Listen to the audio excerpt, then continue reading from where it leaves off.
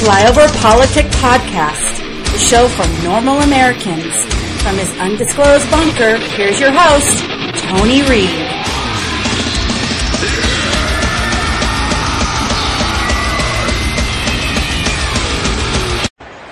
And then you pray for, if not a completion, at least maybe you get a defensive pass interference call. There is nobody anywhere close to as tall as Rob Gronkowski. I would jam him at the line of scrimmage. I would not let him run freely off this ball. Brady under pressure, escapes the sack, launching one for the end zone. It's a jump ball and it's incomplete. And Gronk was there. And time runs out.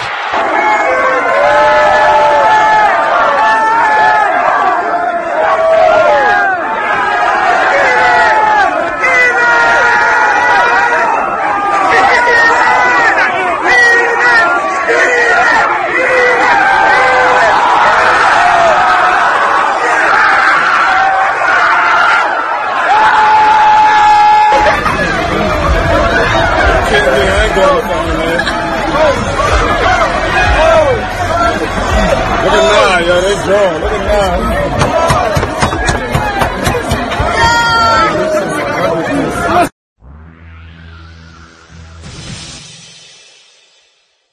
Mr. President, can I say your speech was maybe the best speech in the history of this country? Thank you, Ainsley. I'm going to tweet that right now.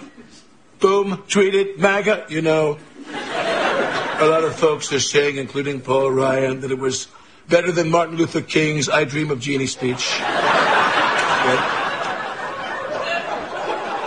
Isn't it amazing what's happening? Senator Orrin Hatch said, I'm the single greatest president ever, and this is Orrin Hatch, people, the hottest guy in Congress, saying I'm better than Lincoln or Washington or anyone else in the country's history. Or even the world. I've heard better than Caesar. I mean, I make buildings. That guy just made salads. No contest. But guys, this memo might be the greatest memo since the Declaration of Independence. I don't know. I haven't read either one of them. And 1775. American colonists in New England are in open revolt against their British overlords. In Philadelphia, representatives of each colony meet to address the crisis. Order! Order! Order! We must declare ourselves an independent nation. And fight the British Army? We cannot win, sir. Glorious news from Boston! It seems the New Englanders have won an astounding victory over the British at a place called Bunker Hill. I don't understand. Is this not welcome news? No, it is. It's just that now we have to hear the boasting from the patriots of New England.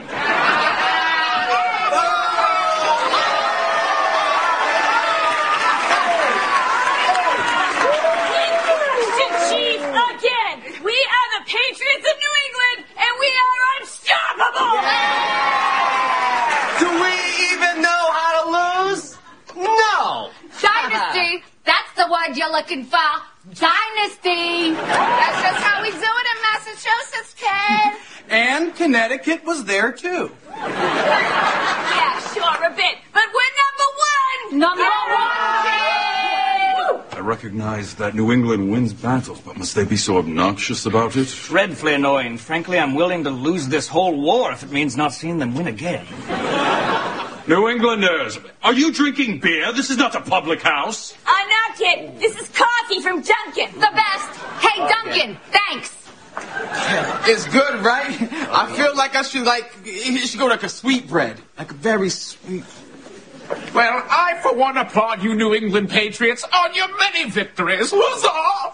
Many victories? Try 5, boss. 5? Yeah, we won them all. French and Indian War. Won it. King Philip's War. Killed it. Lexington, Concord. Crushed it. And now Bunker Hill. The best one yet, kid. And welcome back to Flyover Politics Podcast. It's the 11th of February, year of our Lord 2018.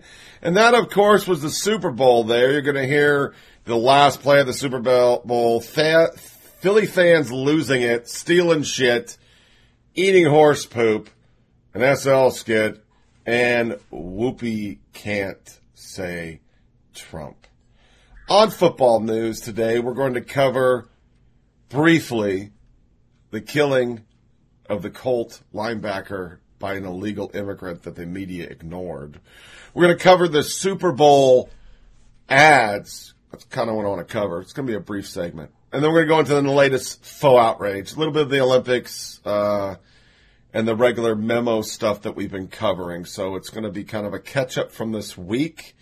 So let's just get on into it with the Colts. The first time I saw this, it was from Michelle Malkin. I'm a fan of Twitchy, so I follow it, and it came in my Twitter feed. Early this morning, Indiana Colts player Edwin Jackson was struck and killed by a suspected drunk driver who was unlicensed and ran from the scene. Inmate booking records show the driver, Alex Cabrera Gonzalez, is from Mexico with an ICE detainer on him. Yeah. So this isn't the first time. In an article I found, Indiana State Police detective determined the driver, 37-year-old Manuel Orrego Zavala, a citizen of Guatemala, he gave police the alias Alex Cabreras Gonzalez. Orrego Zavala is in the United States illegally and has previously deported on 2 occasions in 2007 and 2009. It's the same thing. Unlicensed, uninsured. Nobody cared. Media didn't even talk about it half the time. In the same time period, illegal immigrant deported 44 times in 15 years. Police, man tells undocumented immigrant to stop peeing at a bus stop. He gets stabbed. You didn't hear any of that because it's all local news. Nobody cares. Another article goes deep into it. Same thing. This guy has been deported. He doesn't give a fuck. There's been a growing trend in the media of ICE shaming over deportation. They superficially report on illegal aliens or criminal illegal aliens being deported under cruel circumstances. Yet they never report on the victims of amnesty and sanctuary city policies and the murder and mayhem committed by criminal aliens. While the circumstances of this guy's ICE detainer and whether he was released by Sanctuary City in Indiana are still unclear, there has been an epidemic of DUI manslaughter in this country as a result of Sanctuary Cities releasing criminal aliens. In 2015 alone, the Obama administration released almost 20,000 criminals who had collectively racked up 12,000 DUIs. All of them unlicensed, all of them uninsured. Later in the article, Director Thomas Homan recently confirmed that half of the criminal aliens reoffend within a year and 75% within 5 years. 240,000 criminal aliens have been processed in Texas state and local prisons since 2011, accounting for 644,000 criminal offenses. Those arrests include 1,314 homicides, 76,766 assault charges, 18,256 burglary charges, 77,381 drug charges, 780 kidnappings, 43,900 thefts, 49,535 obstructing police officers, 4,210 robberies, 6,951 sexual assault charges, and 9,653 weapon charges. While all victims of crime deserve equal sympathy, crimes by criminal aliens are almost completely avoidable because these people should not be here in the first place. That is 644,000 avoidable crimes in just 7 years in just one state. Further in the article, asylum claims have jumped 1,700% since 2008. There's now a backlog of hundreds of thousands of individuals who come here from all over the world, including the Middle East, and merely assert a credible fear of persecution are released indefinitely into communities because liberal anti-migration law groups tell them to do it. In fiscal year 2016, 628,000 individuals overstayed their visas in the United States. There are 950,000 illegal aliens and criminal aliens with final orders of deportation who still remain in the country. It took an entire week for you to finally hear about it. Here's a soundbite. First of all, every immigrant in this country isn't a killer and a thug and a thief, and he's kind of equated all immigrants, put them in that status. You don't want to shut down the government. And then the other part is that, while, like I said, is not every immigrant is a killer.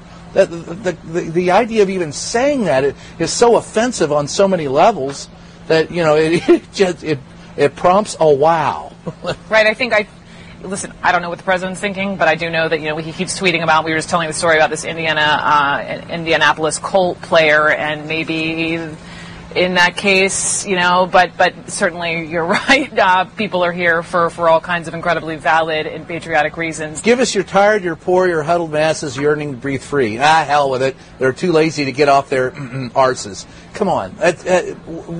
Where has the level of political discourse gone in this country? There is such a disrespect to those who came here seeking a better life. For the love of heavens, to sit there and explain and say they're too lazy to get. Maybe they're too afraid of what's happening in this country. Maybe they're scared. I have dealt with stories in Montgomery County, Prince George's County, Maryland, where people are afraid that they're going to be shipped out at any day, and they've been here for, 20, 30, 40 years. David Chalian, this has to do with a football player who was killed by a drunk driver. That driver, apparently an undocumented immigrant. Again, not surprising, the president trying to use this for political capital.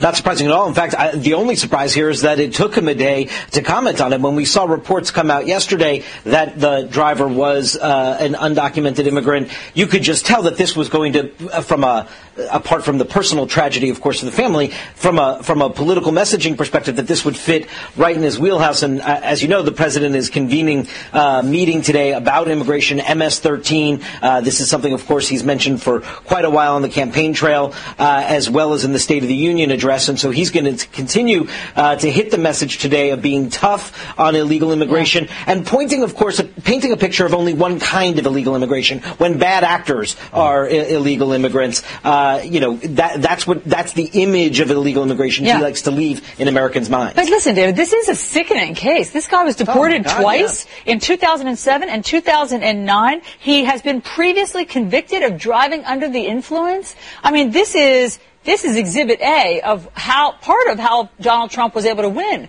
because he talked about this. This is infuriating to Americans that people are here.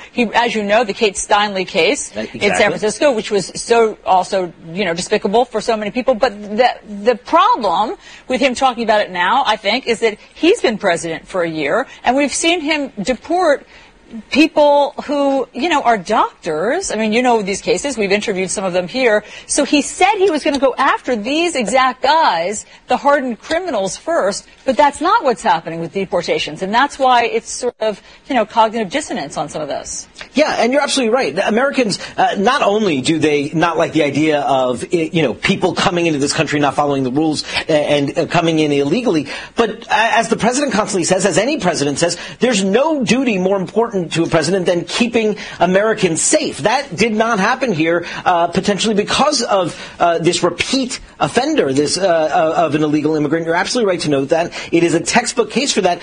But you note, Allison, just how complicated this is. It makes me think of the president's comments on health care, right? Who knew it could be so complicated to figure out the right solutions to solve these kinds of problems? Right. I mean, this is exactly the type of guy that he featured that should be deported and stay out, get out and stay out before something like this happens. But instead, that's not who's being deported right now. All right. Final fact. There's a lot of bad info about immigration out there. The crimes they commit are grossly exaggerated. Undocumented folks commit less crime than the rest of us. The cost-benefit ratio is backwards with the dreamers. They put way more money into the economy than they take out. And then there's chain migration. A single immigrant can bring in virtually unlimited numbers of distant relatives, the president said. That's wrong.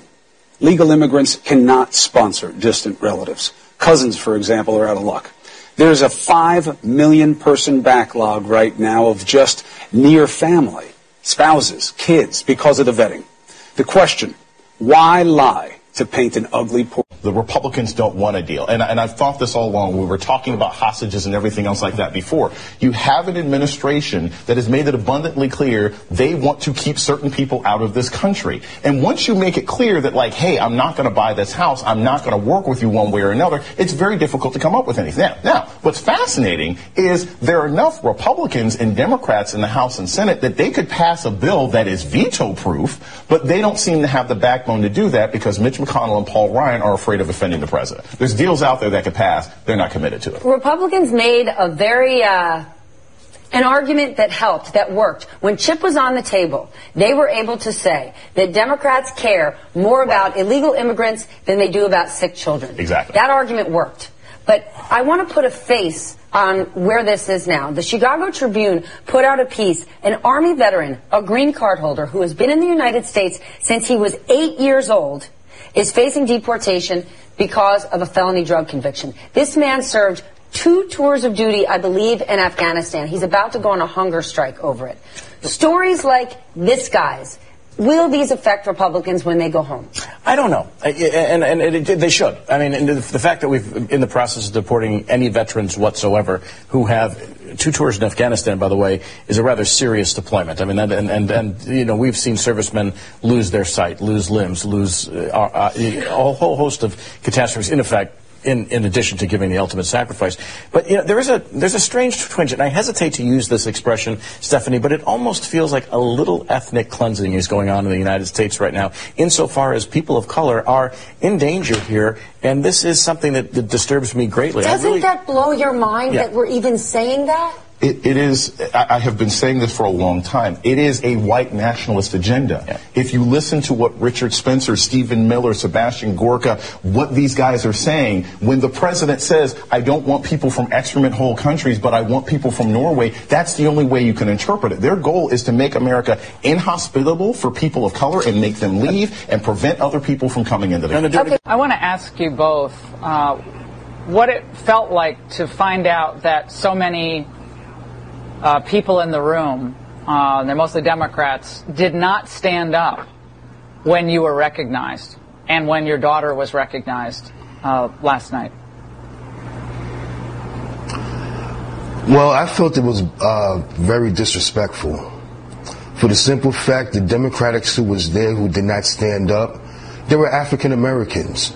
So that hurts me a lot, to show that they did not have the respect or to honor what just happened to our lives and to America's lives. And it's not right. You know, regardless of how they feel about the president, they should show the respect, because I would show them the respect if that was their loved one. There was a woman on another cable channel earlier today, and I tried to put myself in your shoes, hearing some of the comments that were made after this amazing moment. Where so many of us were literally crying with you. And her name is Joy Reid, and she said this. He gives a speech tonight in which he makes it sound like the biggest issue in the United States, the biggest threat is MS-13, a gang nobody that doesn't watch Fox News has ever heard of. So he makes it sound like they're the biggest threat. Elizabeth, like MS-13 is any big deal.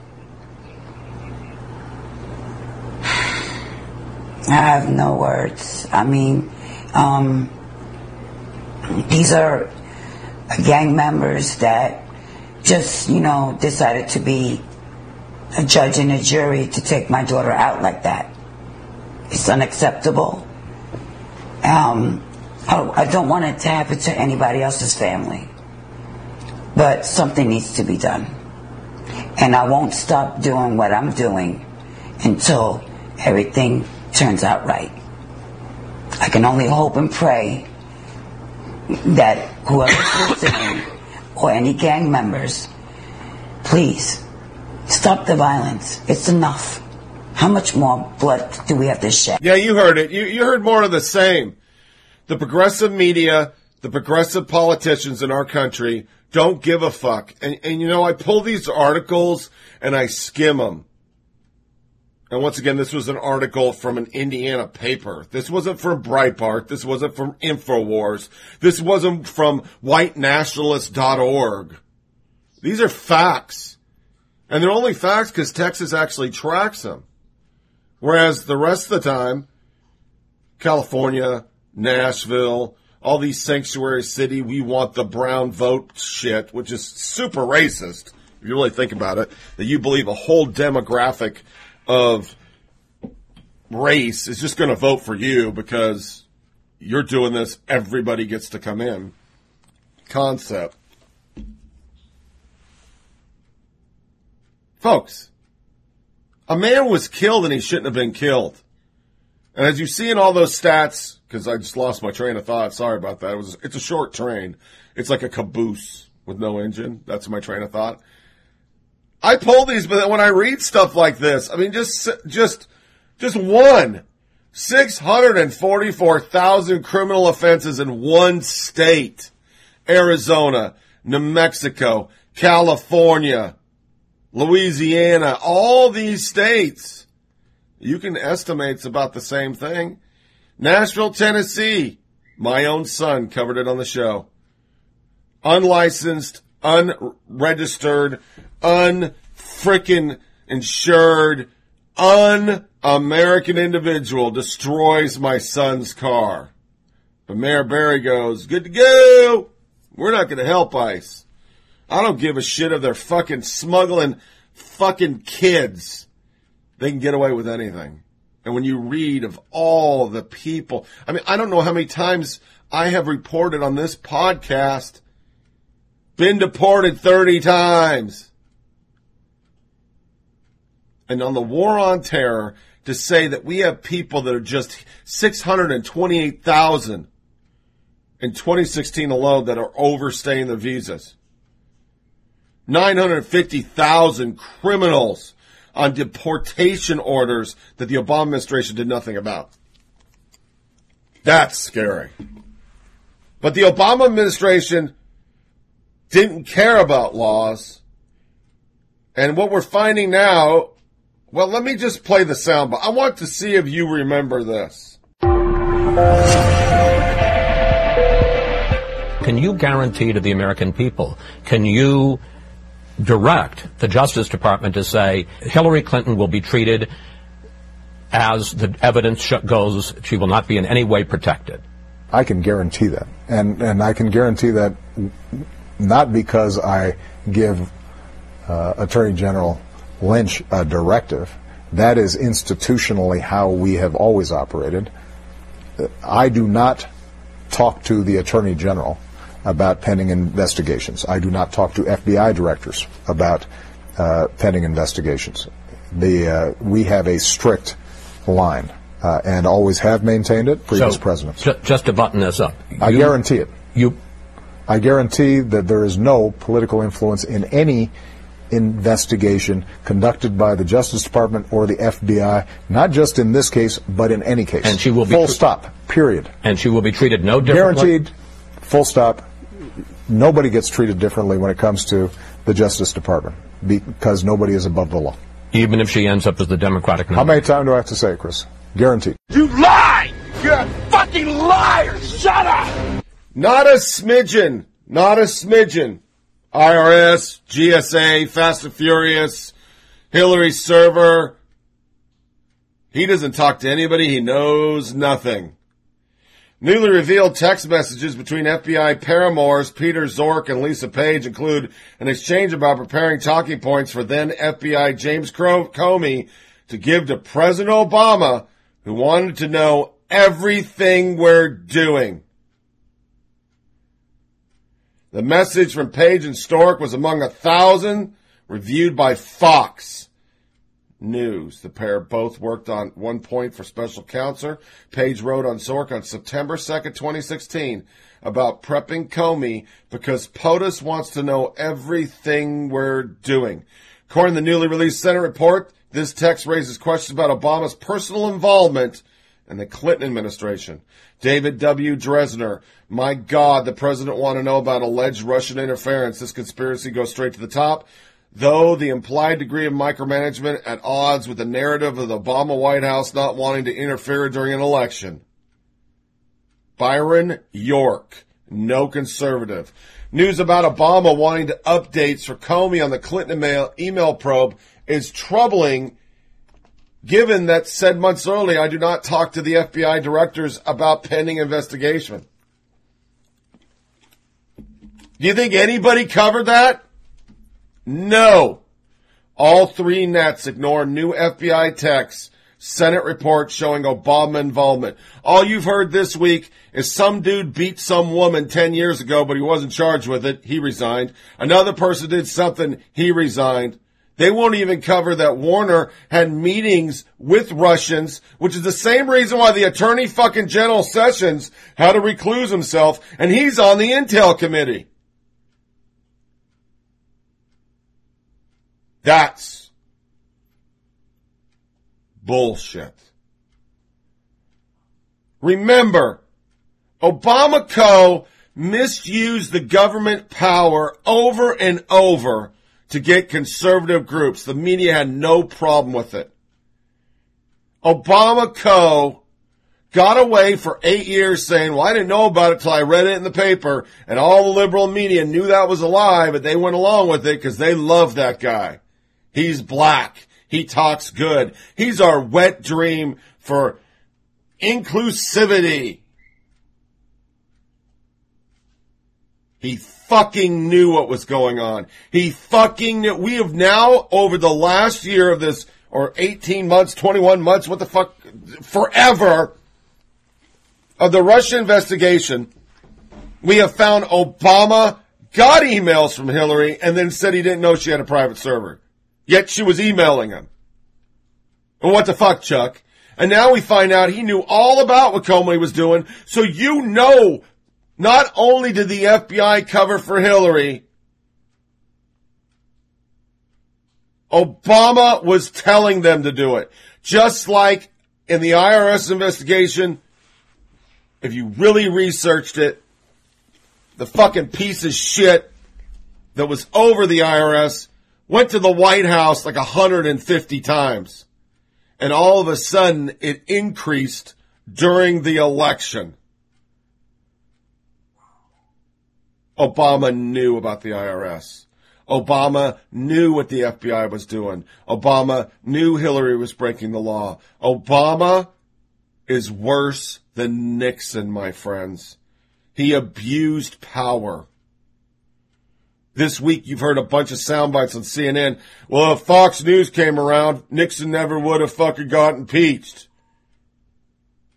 No, he wouldn't have, because some truth would have came out. Truth. Because right now, every fact that has come out on this investigation that looks bad for Democrats, you motherfuckers ignore it. So Obama knew she was doing it.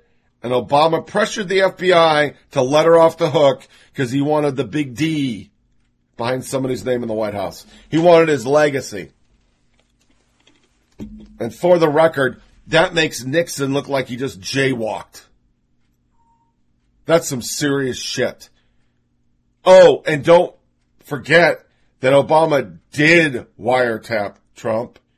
Even though the media mocked that, it sure looks like they did, didn't it? With an illegal FISA warrant based on a bullshit dossier paid for by Democrats. Yeah, okay. Circular report my ass. Okay, let's move on. So those are two big bombshells that happened this week. You probably didn't hear them if you watch CNN or MSDNC or NBC, ABC, CBS, PBS. Yeah, you didn't hear any of that. But that actually happened. Let's hit the Super Bowl. 103.4 million viewers. Smallest audience in 9 years. They're saying it's because of the teams. You and I know it is the protest.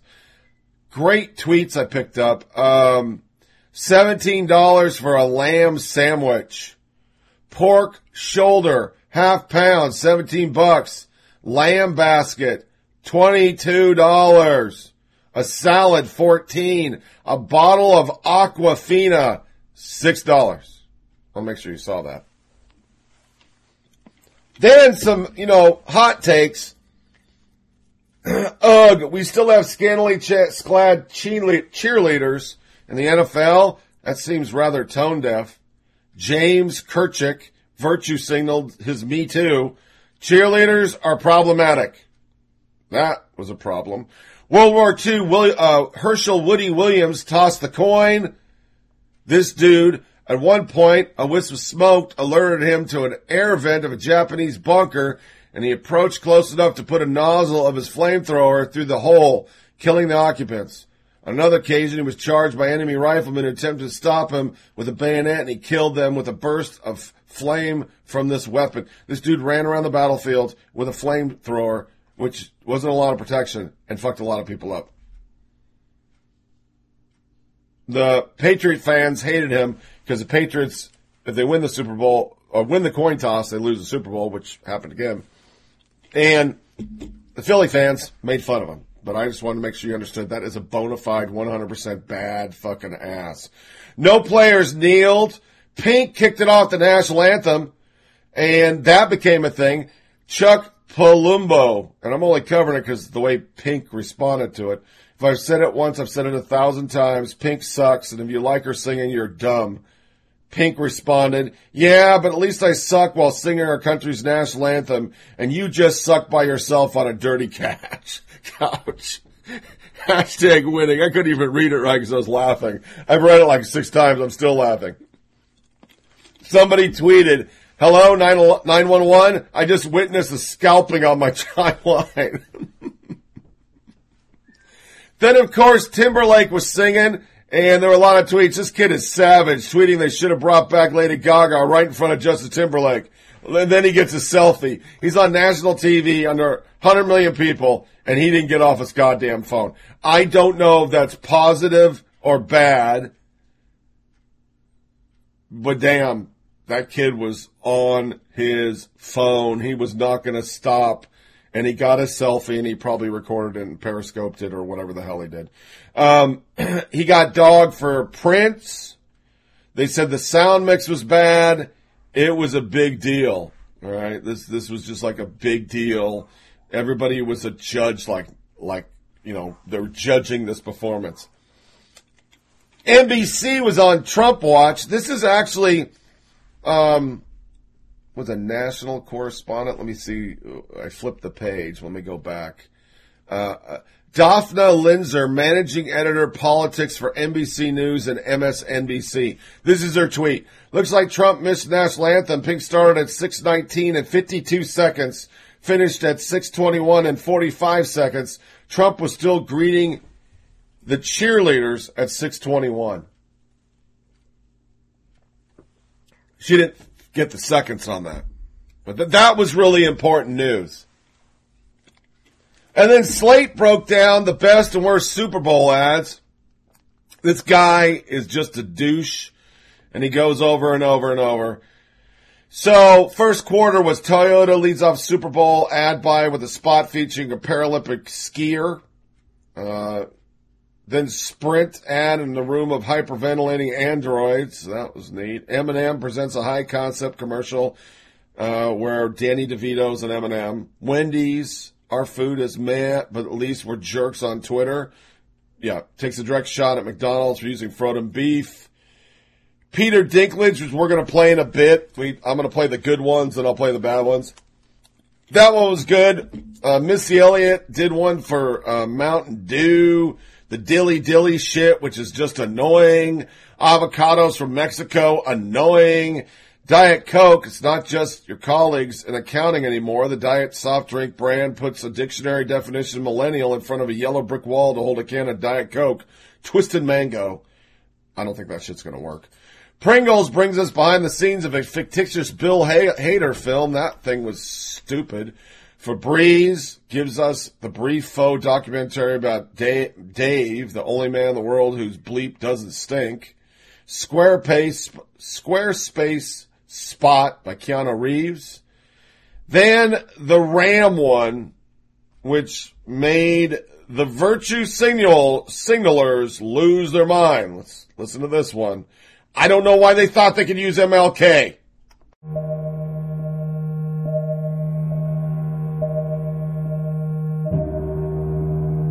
If you want to be important, wonderful. If you want to be recognized, wonderful. If you want to be great, wonderful. But recognize that he who is greatest among you shall be your servant. That's a new definition of greatness. By giving that definition of greatness, it means that everybody can be great. You don't have to know about Plato and Aristotle to serve. You don't have to know the theory of relativity to serve. You don't have to know the second theory of thermodynamics in physics to serve. You only need a heart full of grace. Soul generated by love. Yeah, you could figure that one went over like a turd in a punch bowl. So a priest, rabbi, imam, and a Buddhist get in a pickup truck and drive a football game together. It's a setup for a Toyota commercial, which was pretty stupid. Epsi runs a self-methodology ad. That one was stupid. Mercedes-Benz runs a car ad that's plainly and simply a car ad. Just features a bunch of vehicles, motorcycles. This guy didn't like it. Budweiser gives itself a back pat with a minute-long spot about water, which I thought it was great. Intuit. Kia puts astounding haggard Steven Tyler behind a wheel. That was a really bad ad.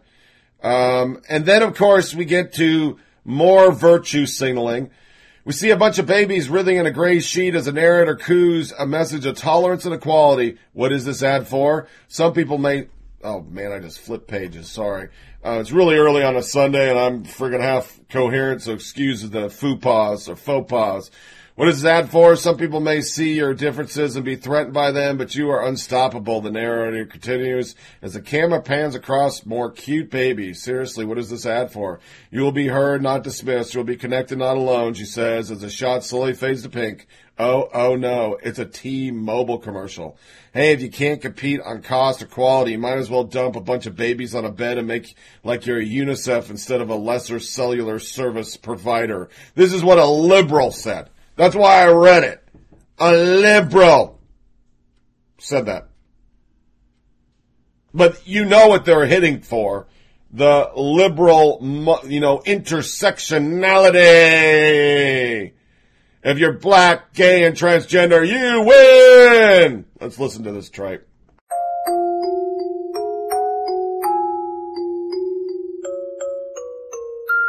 Welcome to the world, little ones. Yeah, it's a lot to take in. But you come with open minds and the instinct that we are equal.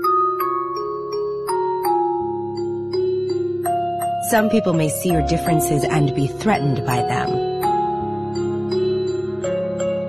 But you are unstoppable. You'll love who you want. You'll demand fair and equal pay. You will not allow where you come from to dictate where you're going. You will be heard, not dismissed. You will be connected, not alone. Change starts now. Yeah, good job there. The next one was Eli Manning. We're going to play that in our Good One compilation. And then there was Groupon. And the key thing on that is this Tiffany Haddish, Cardi B person wasn't going to do shit, but they did it. All right. And then Coke comes in, and in 71, Coca-Cola put a bunch of jolly hippies on a hilltop, let them sing. One of the most iconic commercials in history. The company's Super Bowl spot tonight tried to hit a similar theme, showing us people of all sorts enjoying Coke all over the world. Didn't love the ad, which felt like a bunch of incoherent combined stock footage. Coca-Cola should have just re-aired I Like to Teach the World, Sing Plus. There's a different Coke for all of us and fine motive, but it's really true. It isn't really true, is it? Some diet and regional variation notwithstanding, there's only one Coke. It's called Coke. So they didn't like this, but I thought this was some transgender bullshit personally. There's a Coke for he, and she, and her, and me, and them. There's a different Coke for all of us. Especially one for him. No feet have wandered where you've walked. No eyes saw what you've seen. No one's lived the life you live. no head has held your dreams. To act the same would be mundane. What a boring thing to do. That's why there is just one me. And a billion unique yous. We all have different looks and loves. Likes and dislikes too. But there's a Coke for we. And us. And there's a Coke for you. Yeah, to me that was some transgender virtue signaling, but you can even see this lib really didn't get it. But that's 3 so far, 3. Universal Parks reverse spot really misused Manning's comedic talent. There was a Peyton Manning one. I really don't want to go into it. Hyundai did an ad about how good the car are. Stella Artois did Matt Damon. And then there were some Jeep ones, which I thought were really good, because I love Jeeps. So, how did I mix this to make sure I got it right? No, I just mixed the Jeeps together because there was 2 Jeeps that I really liked. So here are the Jeep ads, going to be followed by our good ones, the ones I thought were great. They had the sheriff from Stranger Things kind of mocking Ty because people are doing it, the Dirty Dancing one, and the Dorito one with Peter Dinklage, and Morgan Freeman. I thought those were really good. So let's go Jeeps and then good ones. So enjoy some of the commercials. How many car ads have you seen with grandiose speeches over the years? Big declarations, making claims to some overarching human truth.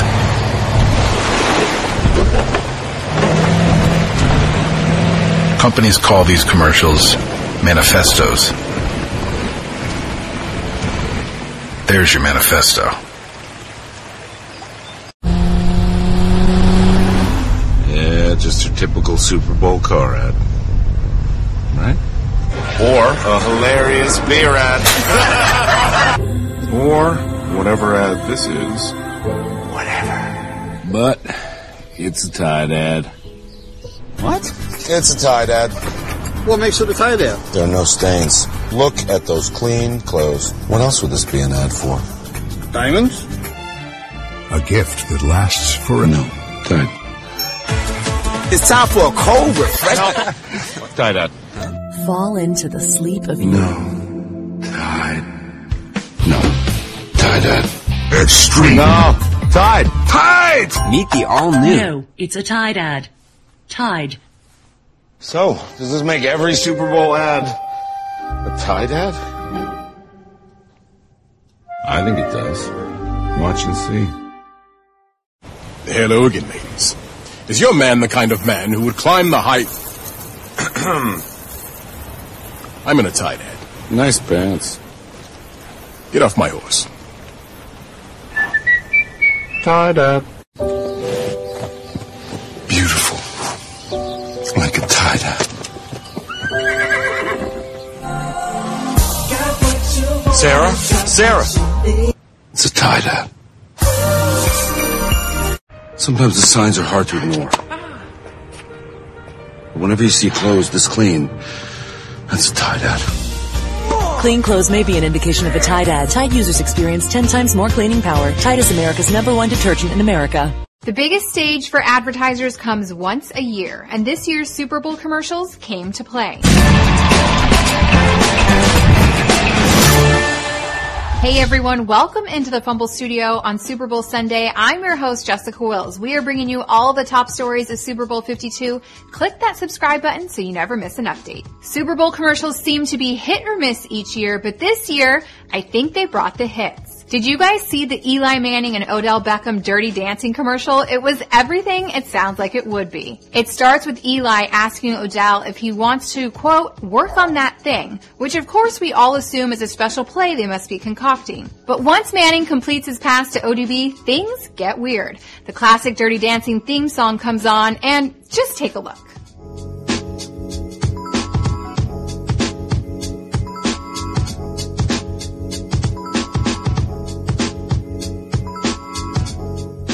Twitter Twitter lit up with this commercial, and here were some of my favorite tweets. Jackie said, I am a diehard Giants fan, but if I have to see Odell Beckham and Eli Manning dance again during Super Bowl commercials, I'm riding with Cowboys like the rest of my fam. Carson was a little more on board, and he wrote this. Eli not even playing this Super Bowl and still overshadowing Brady. That commercial was gold. Douglas declared a winner of the Super Bowl, saying, the winner of the best Super Bowl commercial goes to the NFL with Eli Manning and Odell Beckham. And Robin knows her dirty dancing, tweeting this. Nobody puts Odell Beckham and Eli Manning in the corner. Nailed the Super Bowl NFL commercial. Here's to a great year to come, Giants. If you haven't seen this commercial yet, definitely go watch it. It had me laughing out loud for real. Tell me in the comments below what your favorite Super Bowl commercial was. Thanks for hanging out with us here at The Fumble. Be sure you like, subscribe, and comment before you go, and we'll see you next time.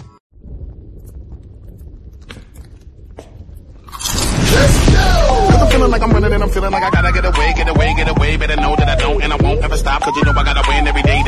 See, they really wanna pop me. Just know that you will never flop me.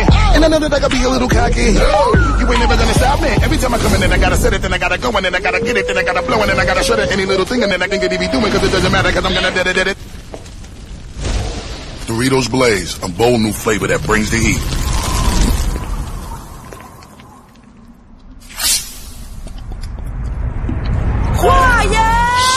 Hush your mouth, I told y'all mother, y'all can't stop me now. Listen to me now, I'm lasting 20 rounds. And if you want me, then come on get me now. Since you with me now, then biggie bounce. I know you dig the way I switch my style. New Mountain Dew Ice, a clear, refreshing lemon lime dew.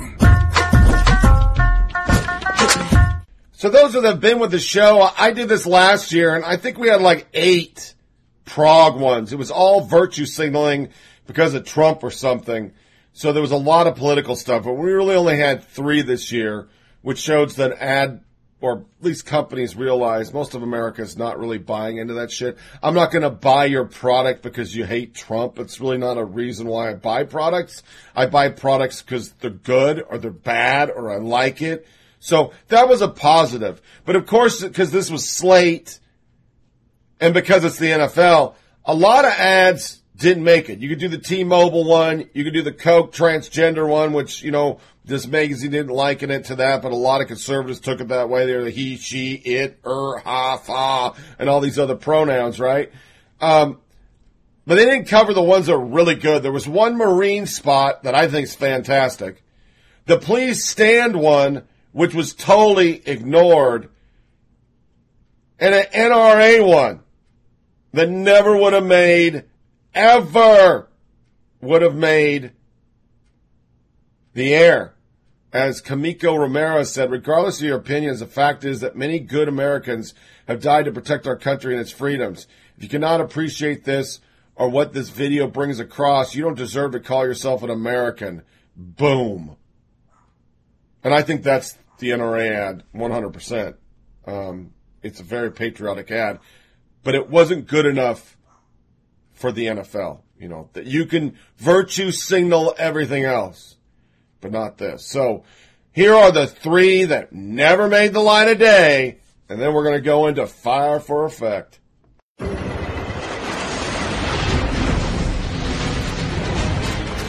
It's not just the ships, the armor, or the aircraft. It's something more.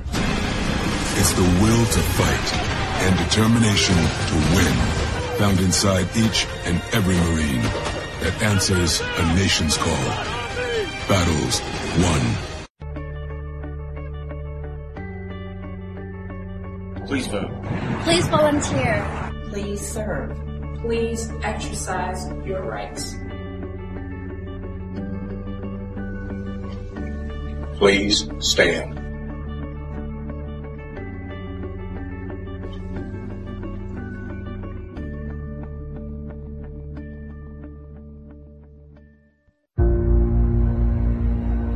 I haven't always embraced history, but when I walked through a World War II museum the other day, it changed my life forever.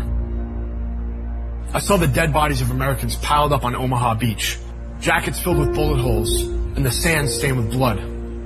419,400 American soldiers gave their lives to win World War II. That's 419,400 men willing to charge at a hail of gunfire knowing damn well they would die. Willing to give their lives for as little as an inch of forward progress. For the men behind them, the country behind them, and the idea behind them. One life for an inch for freedom. As I walked through that museum, I couldn't help but wonder, what would those men think of us today? I even found myself asking a question that should send shivers of guilt down all of our spines. Did they fight too hard for freedom? Did they sacrifice too much? Did they make life in America so safe and so easy, so completely removed from difficulty and hardship, that we lost our understanding that freedom is guaranteed to no one and can be lost in an instant?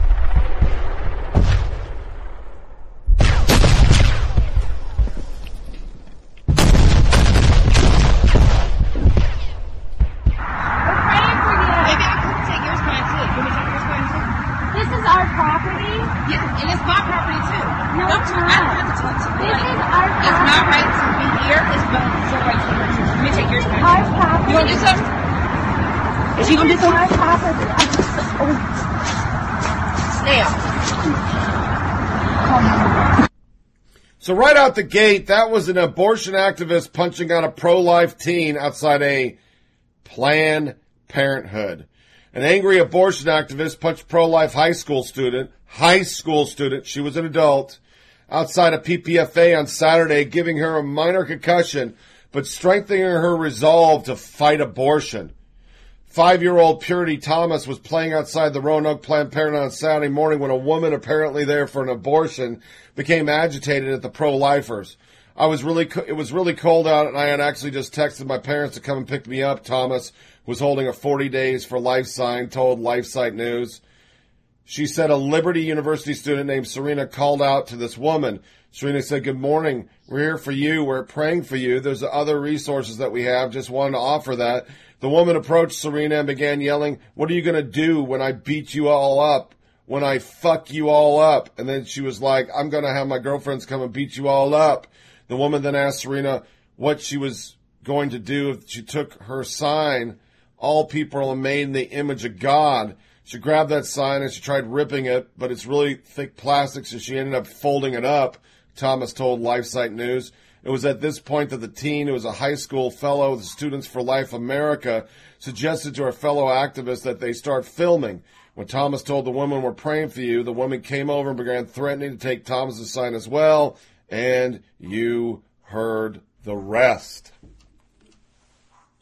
Why am I reporting from LifeSite News? Oh, because liberals didn't record this. They didn't report it. They didn't even mention it.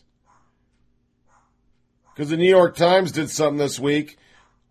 Headline, liberal media scream fuck off over abortion memo in New York Times. On Thursday, the New York Times published an op-ed columnist David Brooks on his abortion memo.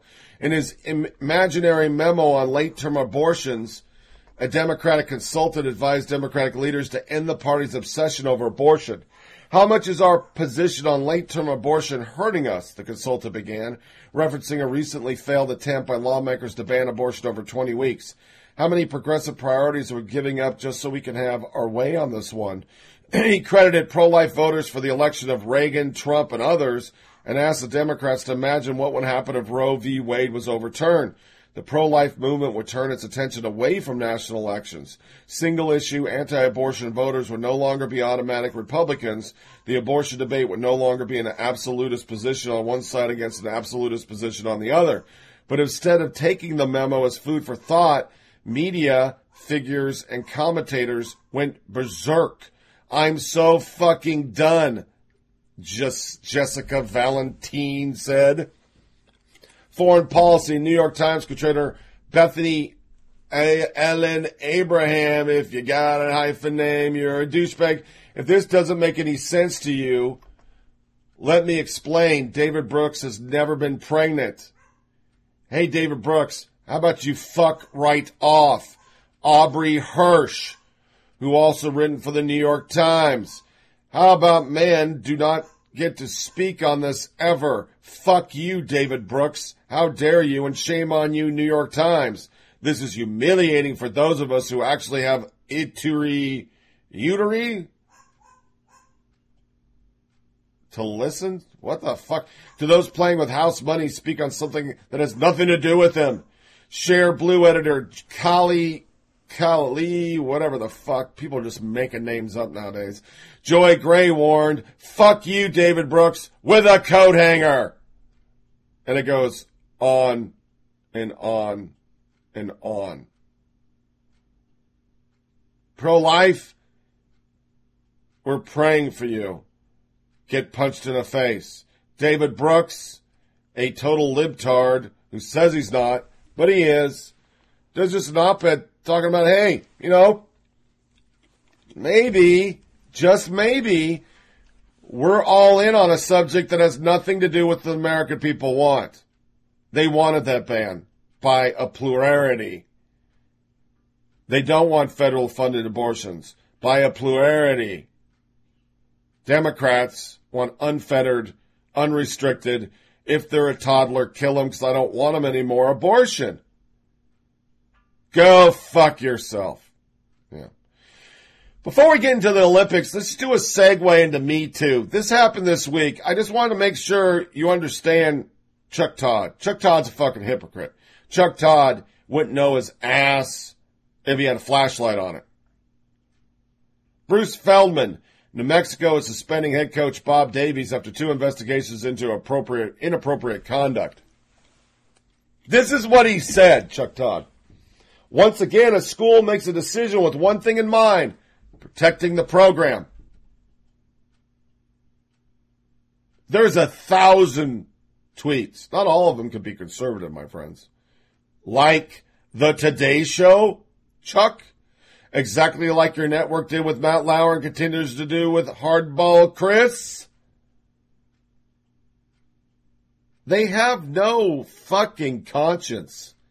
They're so stuck on, I am the smartest person in the room, you're a fucking moron, and forget that everybody has Google. So I just wanted to segue there for 2 seconds because I saw that tweet. And of course, since I can't respond to it because he's blocked me for calling on his Islamist sensibilities where he actually roots for Team ISIS, not us. You know, I just don't understand these people. To the Olympics, I love the opening ceremony. I thought that ending with the frickin' whatever HP or frickin' I don't know who they made the drones. The drones are amazing. Intel. That drone show was fucking amazing. I guess it was from Lady Gaga's Super Bowl performance last year, but I didn't watch the Super Bowl last year or the performance, so other than what I did on the podcast, I didn't watch it. So I don't remember drones, but those little air drones or mini drones, that was some cool-ass shit. But of course, during it, because of the PR job by the leader of North Korea, the actual take from it wasn't about, hey, this was a pretty good show, and wasn't it neat that North Korea kind of walked out together with South Korea under a unified Korea just for a second. Everybody who knows anything about a Korea knows nothing's going to come of this. It's a PR stunt, but it was a great moment. I expected, when Trump shuts up, good things happen. That's not how the left went with it. Philip Bump, Kim Jong-un's sister with deadly side-eye at Pence.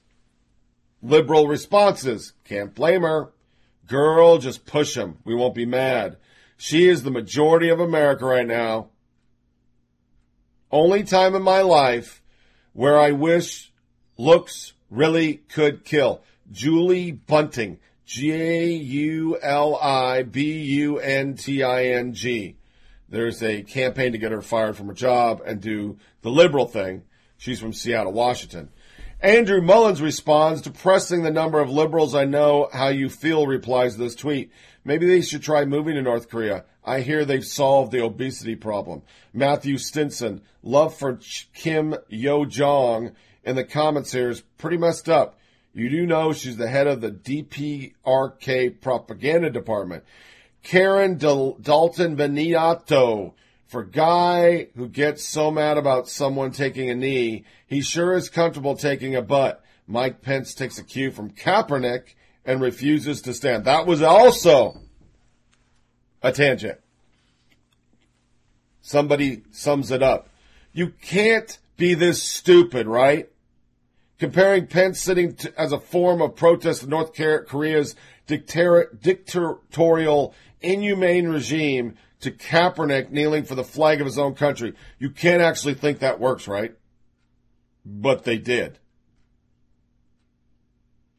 They showed nothing but hate. Blue checks did it. They thought it was cute.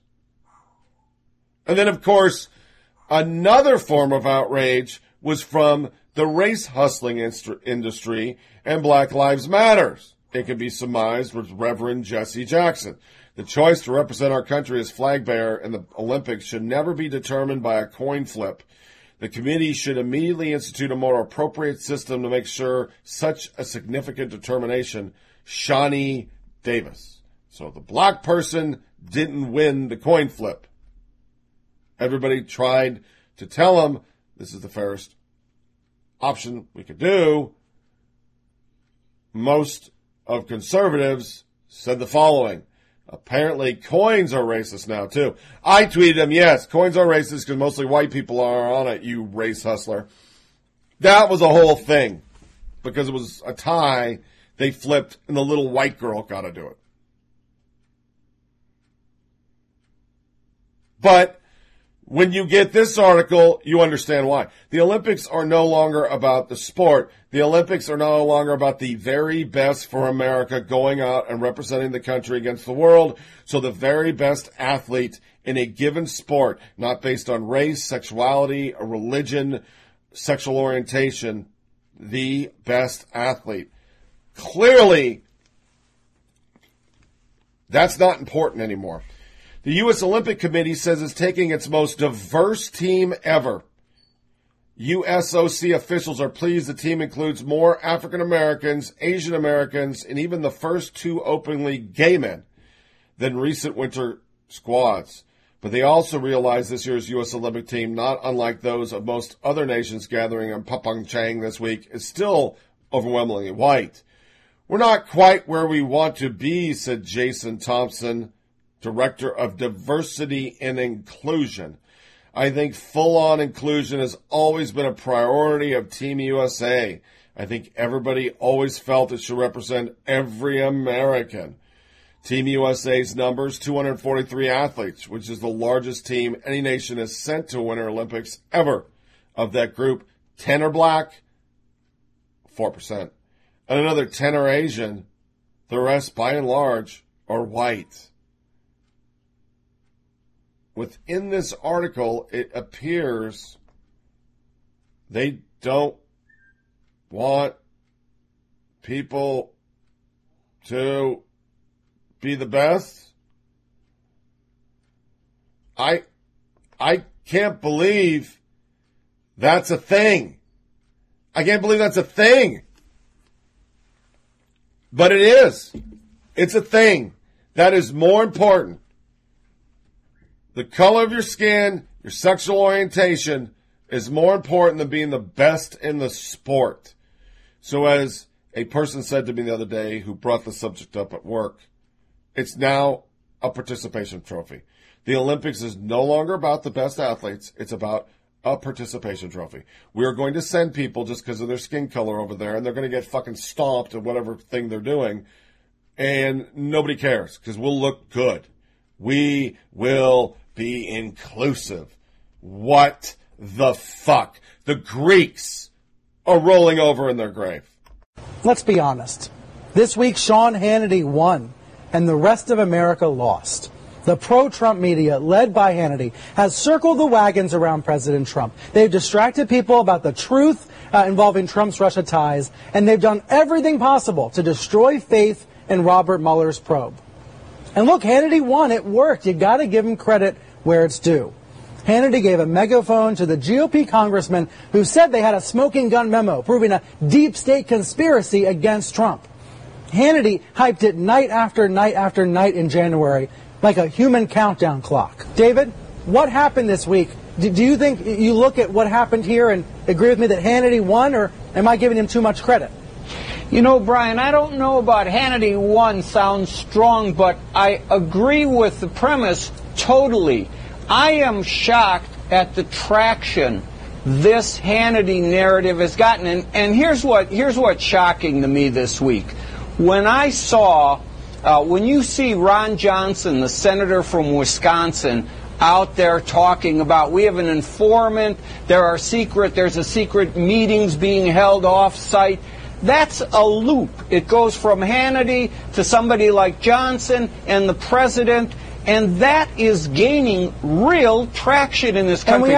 Any legitimate issue in your mind in that memo? You know, if there are issues related to the process involving FISA, and if there are concerns about how forthcoming the Bureau is, and I think the Bureau, from what I've been able to tell, was very forthcoming. This was a renewal of FISA. But if he had concerns about that, he could have hearings. He could bring in the members of the FBI and others, and to really seek what is, needs to be done differently. But he didn't do that. He just put out publicly one side and a very selective, cherry-picked memo.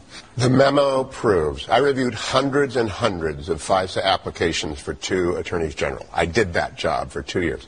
That the omission of a material fact is a big deal. And that we don't know there's an omission of that material fact, though, Hugh.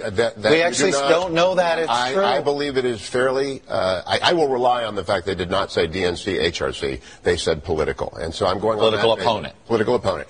If I'm reviewing that, and I tell the Attorney General, by the way, this came from the DNC and the Hillary Clinton campaign, and that's not the memo. We go back to the FBI. There was no Division of National Security at that time, and we send it back and put it in. If you were a corporate executive in America and you did a quarterly earnings report that showed income from a source and you did not describe that source as sketchy, shady, or some way compromised, you will go to jail. And people ought to think about a FISA warrant as a quarterly report and hold it to the same standard. When you think about the investment that Vladimir Putin made in interfering in our elections, it is paying off every day in spades. He won the Super Bowl. Putin has won the Super Bowl here. Exactly what he wanted to happen in this country, this discord, this mistrust of institutions is exactly why they operate. Because you're saying that there's an analogy here to something that happens in courts across the country every single day. This memo reads like a defense attorney's brief to try to exclude evidence, because in just about every high-profile case I cover, the defense argues that the investigators and the prosecutors had tunnel vision. They were out to get the defendant from the beginning. They never looked at any other possible defendants. They included all sorts of unverified information in warrant applications.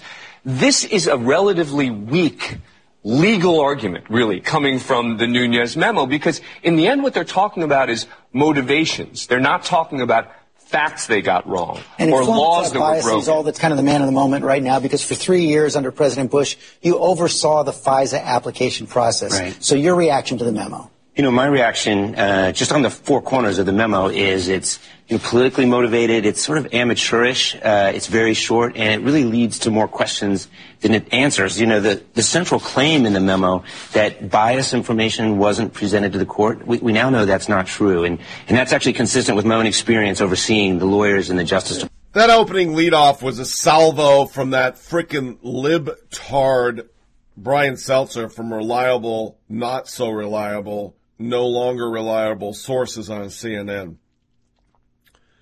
Conservative media, one network. Every other network liberal. So for those progressives and moonbats out there that are part of the resistance, you know how normal Americans look at that, right? Because remember, this show is from a normal American perspective. Not an InfoWars, not a white nationalist, not any of that stuff. The whole media ignores terrible things about the Democrats. And they publish every rumor that all turn out to be untrue on this Russia thing.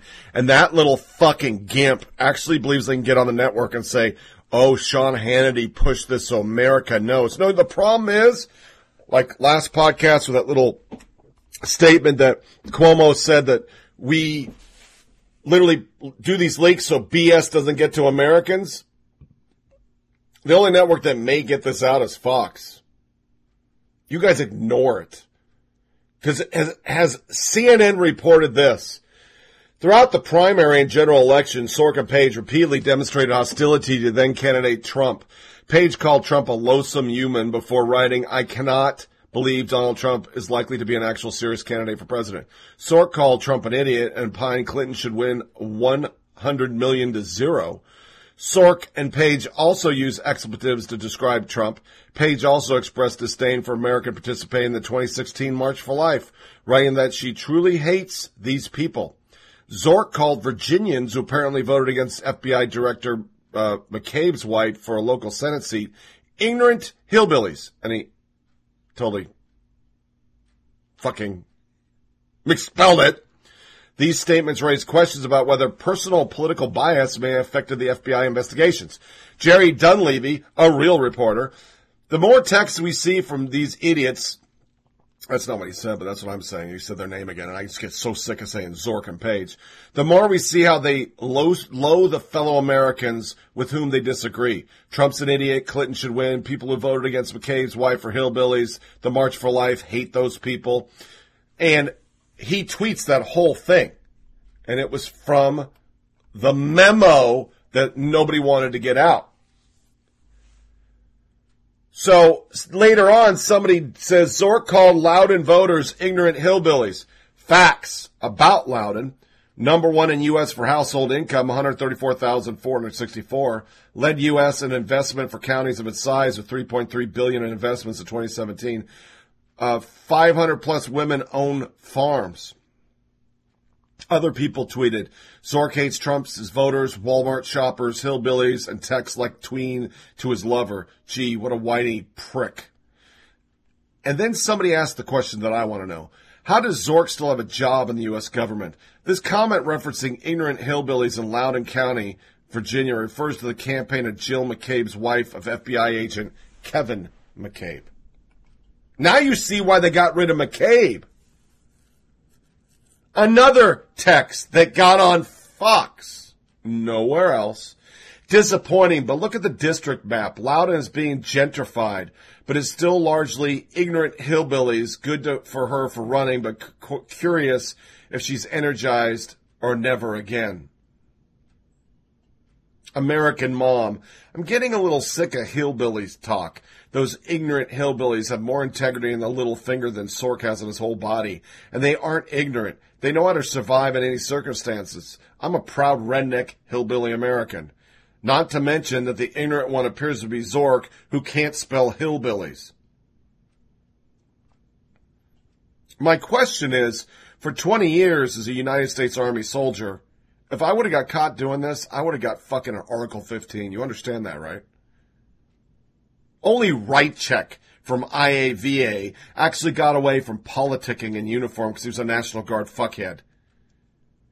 But you're a federal worker. You're not. They have whole sorts of rules. You can't politic on the job. I work for a city right now. I cannot politic on a job. I can't politic on a job.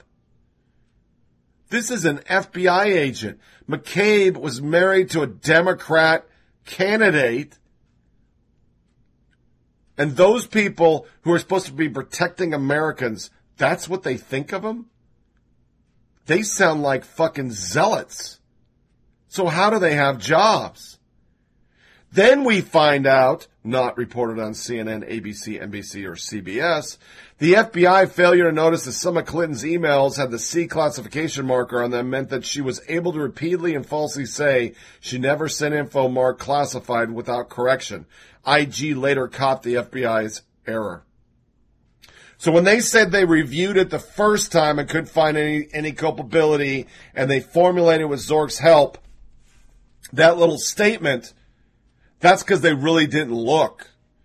The Inspector General went back over it, and they found the classified documents. Luke Rosek, the FBI belated discovery forced PolitiFact to change its rating of Hillary Clinton's claim from half-true to now we know it's just plain wrong. If it weren't for the IG, the FBI likely would have closed the probe without finding them. It seems like the FBI missed everything in order to exonerate their queen, Hillary.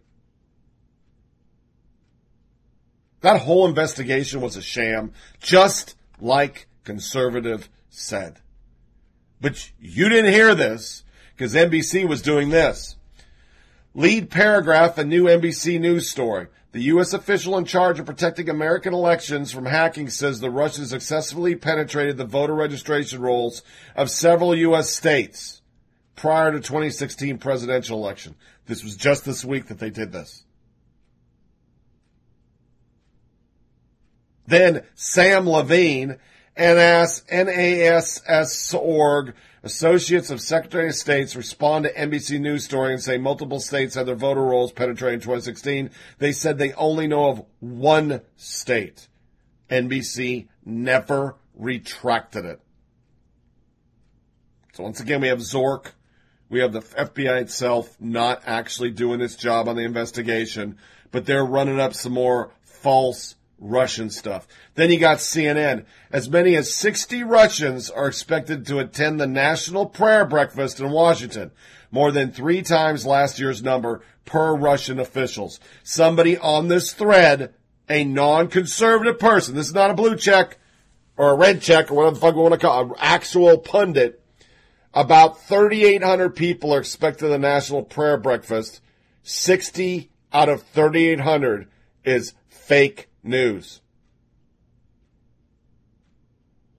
Somebody said, I bet NBC wants them locked up because he's going to be in the same room with them. That's what they were reporting this week, because they don't want to report about these texts. They don't want to report about Warner's complicity that was way worse than Sessions. Yeah. Other people mocking this.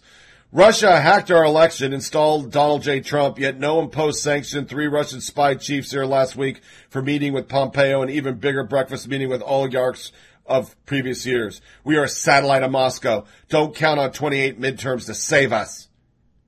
Is this Trump's debut with Russian handlers? We found an event where it's safe to see in public with the people he truly loves.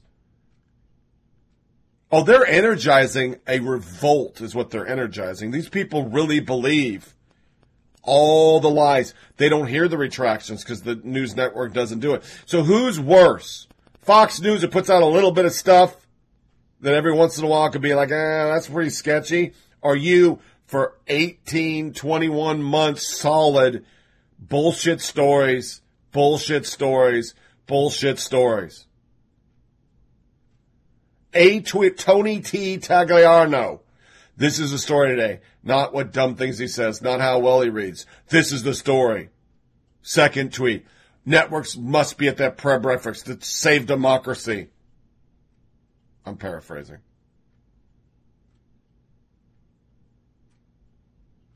And simultaneously, CNN once again with another article trying to somehow convince their audience that Fox is RT.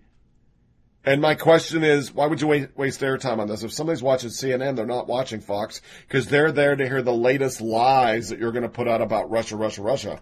Fascinating to just watch the president mimic back what he's watching on television that morning. He used exactly the same language. He called it a bombshell, which is the language that was being used in that segment on Fox. And that's what's happening day in and day out with President Trump. He's not going to the source of this information. He's getting it sort of chewed through this spin machine.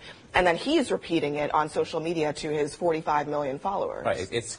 Forgive me, but he watches in the morning. This is the President of the United States who has access to every bit of information in the world that U.S. intelligence agencies can gather, and that's where he chooses to get his information. Good luck. But I think it is midwifed by folks in the conservative media who want to believe the absolute worst when there's been no demonstration. And it's not crazy to think that the Obama administration might have been doing bad things, involving the Department of Justice. There was quite a bit of evidence in the Obama administration of that happening. And as you say, the FBI agents making some really, really poor judgments here and should be investigated. But I think that the jumping to conclusions is ultimately muddying what might otherwise be a legitimate case. Look, we make fun of this sometimes, but this parallel universe thing is just not healthy. I mean, that was this morning, by the way. Right. That was this morning after it had been debunked. Right. Now, remember, Obama fed the media their talking points. Now you're saying Trump gets his talking points for Fox? You didn't have a problem before. I don't know. Charles C.W. Cook kind of sums it up. One doesn't have to like Trump or admire his behavior or think this memo is a big deal in order to find this attitude alarming. The FBI is subordinate to an executive agency created by Congress, but it doesn't appear that way when you read it. It doesn't. It just seems like the FBI is doing whatever they want. Comey and them came up with what they wanted. And even this week, after all that's been going on, Katie Tur, another reminder, Steele dossier was first paid for by conservative outlet Washington Free Beacon to find damaged info about Trump during the primary in order to help other GOP candidates. Remember, the GOP did not want Trump to win the nomination. Later in the day, fixed. Fusion GPS was hired by Washington Free Beacon during the primaries when GOP wanted to help other GOP candidates. Steele was hired by the DNC. Mostly false. The entire world was showing that she was a lie. But she's not the other one. Jim Scuto. Free Beacon was the first to hire Fusion GPS to do opposition research and then candidate Trump. Thanks for watching CNN. Amber Athey. CNN's Jim Scuto just said on air that the Republicans first paid for Steele dossier. They did not. Jim Scuto, please issue an on-air correction for blatantly false reporting. Evan McMullen, who has his own following. The inclusion of the dossier in the FISA application may represent an unprecedented collision of opposition research and national security, but remember, the cause of that was a presidential candidate likely collaborating with the very foreign adversary attacking our democracy. Likely now. Do you see what's happening? Real news got out. We know now that we had 2 FBI agents. The president was part of it. We know this was a major conspiracy with the FISA to find something to stop Trump from winning the election. Find something. They're just rolling out the same talking points. They're not changing. They're lying about how the dossier came. They have been lying about the dossier since the first time the dossier broke. And they don't care. I mean, how many times does Katie Tur have to correct this? How many times does CNN have to correct it? It doesn't matter. They're trying to obfuscate information getting to people that may be on the fence right now. Because maybe they think if they get a majority of people to, think this is a big deal, they can impeach Trump. Because everybody knows, even at the end with an impeachment, it all comes down to numbers. What is the approval rating? What does the American people think about it? These elected officials may, maybe not in this case. Maybe I'm wrong on that. In this case, the Democrats will be like, fuck it, we'll go down in flames because we hate Trump. But, it has a lot to do with that. So they're trying to stir American opinion. I don't know. But when you roll out something that's false, or told it's false, and you roll it out again, and you roll it out again, and you roll it out for 21 fucking months, do they really believe the American people don't have Google? That's my question. Because we've heard you do this. We've heard you correct it. You're still rolling it. This week, the next lie was that Trump wrote the memo. Aaron Rupar, Nunes flatly denies coordinating with the White House President Trump lawyer on releasing the memo.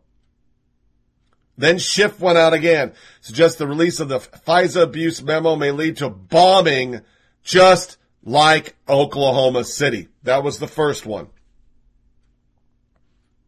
He was scaremongering. Then it was Russians promoted Second Amendment so Americans would kill each other. That was another thing he said. To show you the resistance side, George Tataki, I hear Devin Nunes released a memo his staff wrote about the FBI, so in response I'm going to release a fart in my bedroom. They both made of hot air, stink to high heaven, and thankfully to be forgotten in moments. Laura Ingram, oh my God, Chris Matthews just said without any proof that Trump's White House essentially wrote the memo. Maria Bartiromo, not Bartimolo, it's a different one, which I thought it was that. 6 senior leaders of FBI, DOJ have been reassigned or fired based on the facts that have come out of the work of the Inspector General. Yet House Intel Committee Chair Nunes is branded a lunatic by the Clinton-Obama mafia with new killers, Adam Schiff and media. Incredible. It actually started a town hall article, how the media buried 2 huge FBI stories yesterday. And it goes along and blah, blah, blah, blah, blah. And it just covers how they did it by just covering up with other stuff. The ending of it, and this was by Molly Hemingway. Where journalistic instincts go to die. Let's turn our attention to another big development in the growing scandal of mismanagement at the FBI. The broad contours are already known. The FBI Deputy Assistant Director of the Counterintelligence Division, Zork, and key FBI lawyer, Page, were alleged to be cheating on their representative spouses with each other, presumably a big no-no for counterintelligence officials seeking not to be compromised. The chatty duo exchanged tens of thousands of text messages about their work on Clinton and the Trump-Russia investigation. Fox News had an earlier story on the interim report headlining FBI lover's latest text message, Obama wants to know everything.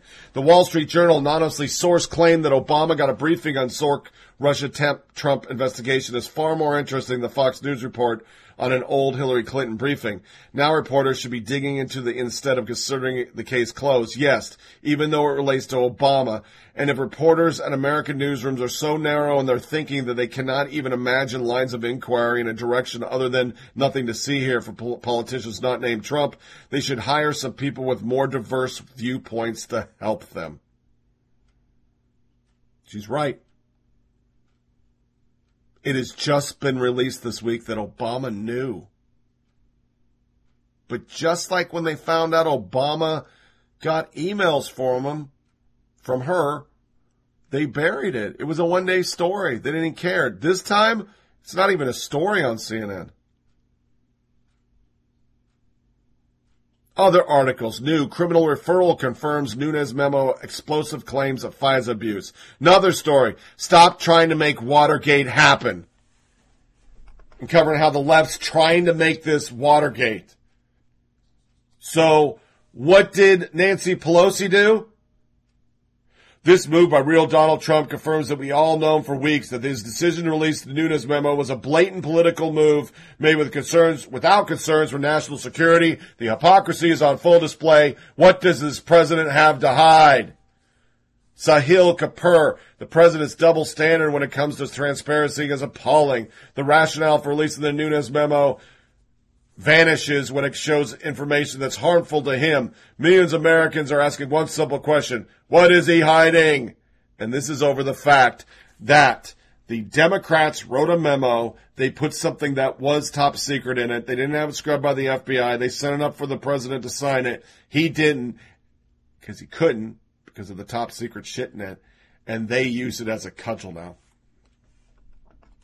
Their memo is the total opposite.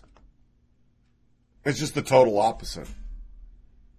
But ask yourself to close this section, and before we go into a music break and our tweets of the day, why this week did not the media cover Obama knew? Why this week did they not cover that Warner had the same meeting Sessions did? Sessions was forced to recluse himself. Warner is still on the Intel Committee.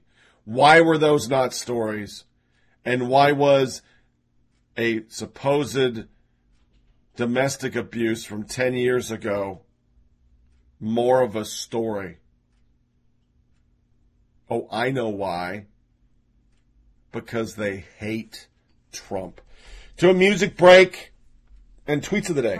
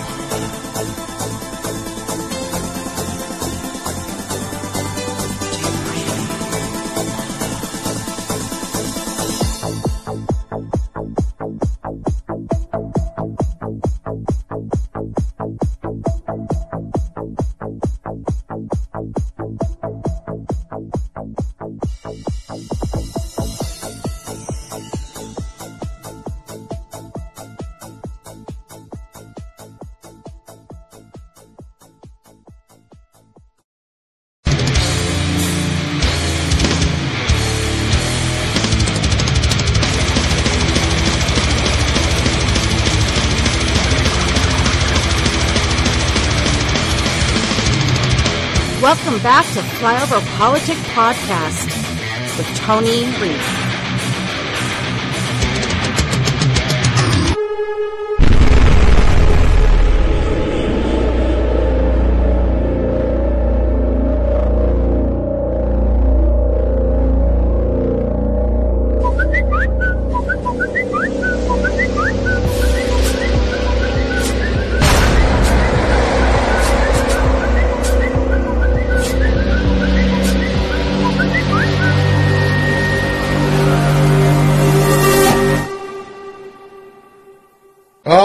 Tweets of the day. This one's going to sound funny, but I have seen more and more of these over the last year. It goes back to when you can't find something really racist, you make everything racist. Well, now this gay thing's happening. Riley J. Dennis. It's a woman. It's funny when a dude comes up to our table of all queer women and think we're straight. But it's creepy and scary when we'll tell him we're all gay and he won't leave us the fuck alone and even demands photos of us kissing each other as proof.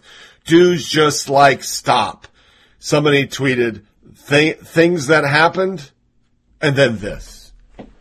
It's like people are on this big kick of making things up to keep the narrative of America so transphobic. When everybody knows that's not the case. If anything, I think this proves that America doesn't stereotype people and go, well, that woman looks gay, so I'm not going to ask her if she wants a drink. It blows their narrative up. Other stupid tweaks. Damn, the NFL's been around longer than our government. We've had 51 Super Bowls and only 45 presidents. I didn't know that. That's a real tweet. And then, part of our tweet of the day, New York Times opinion.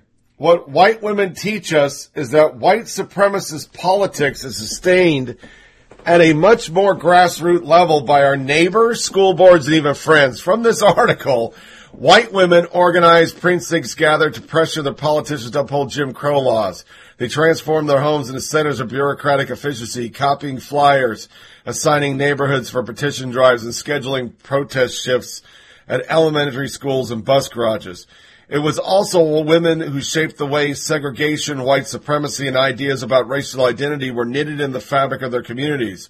Working as midwives, teachers, social workers, women police the racial identity of babies, students, and clients to ensure that the dividing lines between white and black remain intact.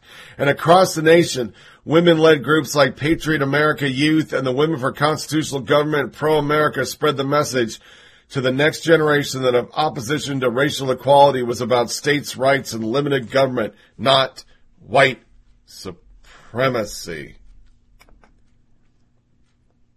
Wow. So our tweet of the day is Colonialist T, Roger Evan Dam, and I laughed so hard I spit my coffee out when I read this. That proves a valuable point, folks. Make more babies, and he has a picture that I've never seen of the Black Power Fist, but it's white, and it says, Cracker Power!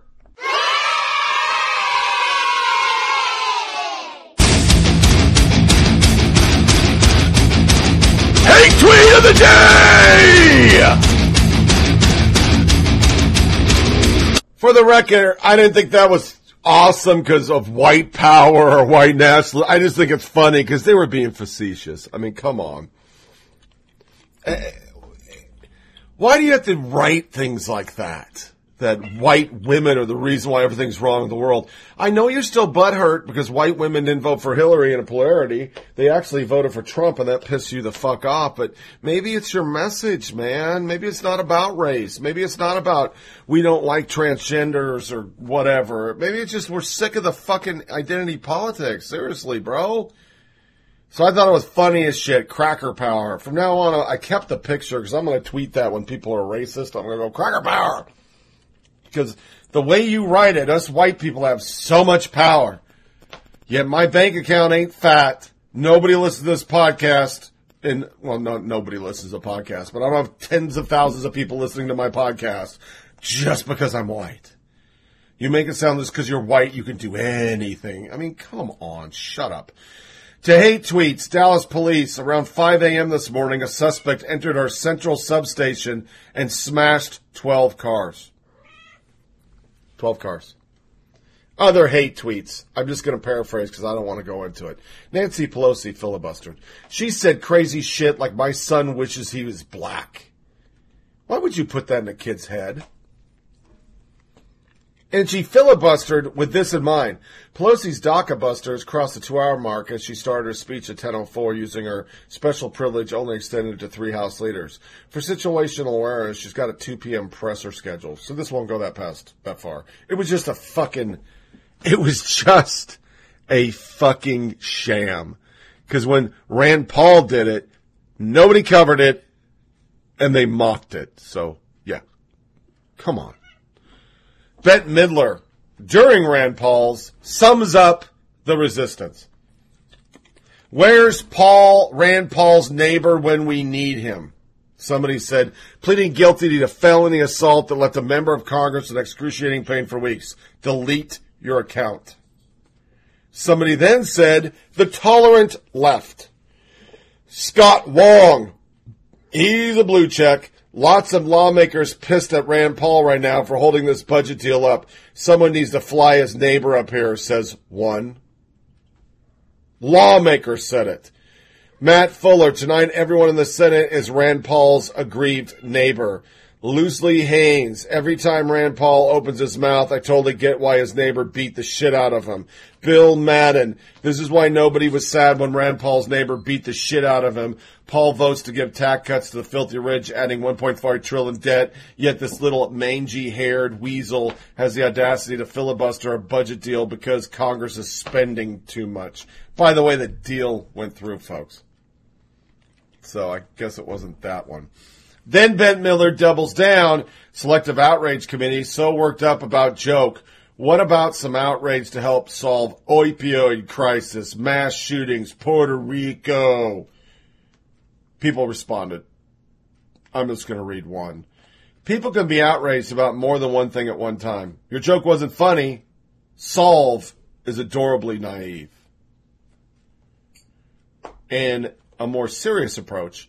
Alluding to violence against anyone is a horrific joke, particularly against a U.S. senator who, above anyone else, rejects interventionist wars, Obama-Clinton domestic spy program. What's next? A shout-out to the grave of Steve Scalisi's shooter?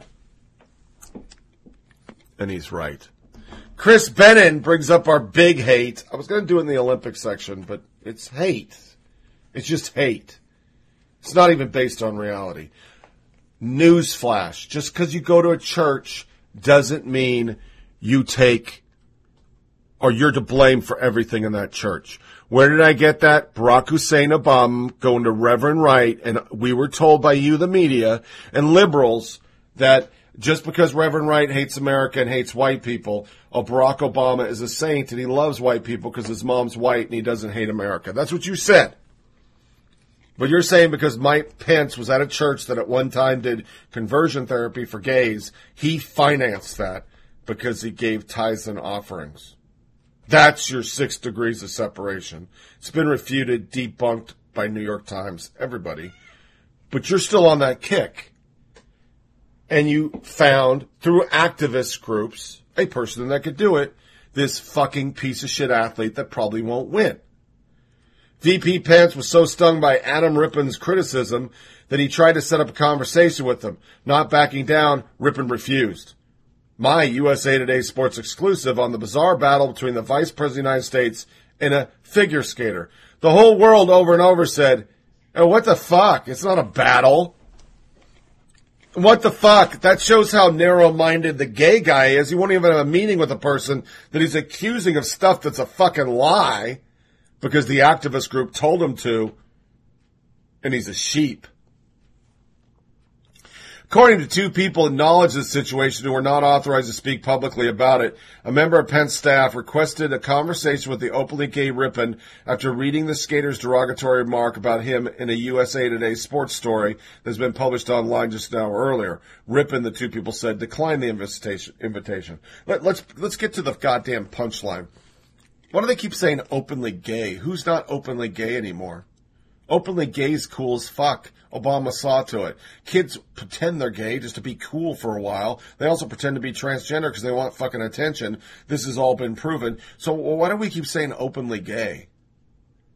The spat between the vice president and the figure skater began when I asked Ripon last month about Pence's selection for the committee. You mean Mike Pence, the same Mike Pence that funded gay conversion therapy? I'm not buying it. Gabriel Maller, it does your reader no service to suggest that Ripon attack on Pence is a bizarre battle that Pence is waging. Same for the piece itself. The spat between the vice president and the figure skater began is entirely misleading. It's a one-sided spat. Another one.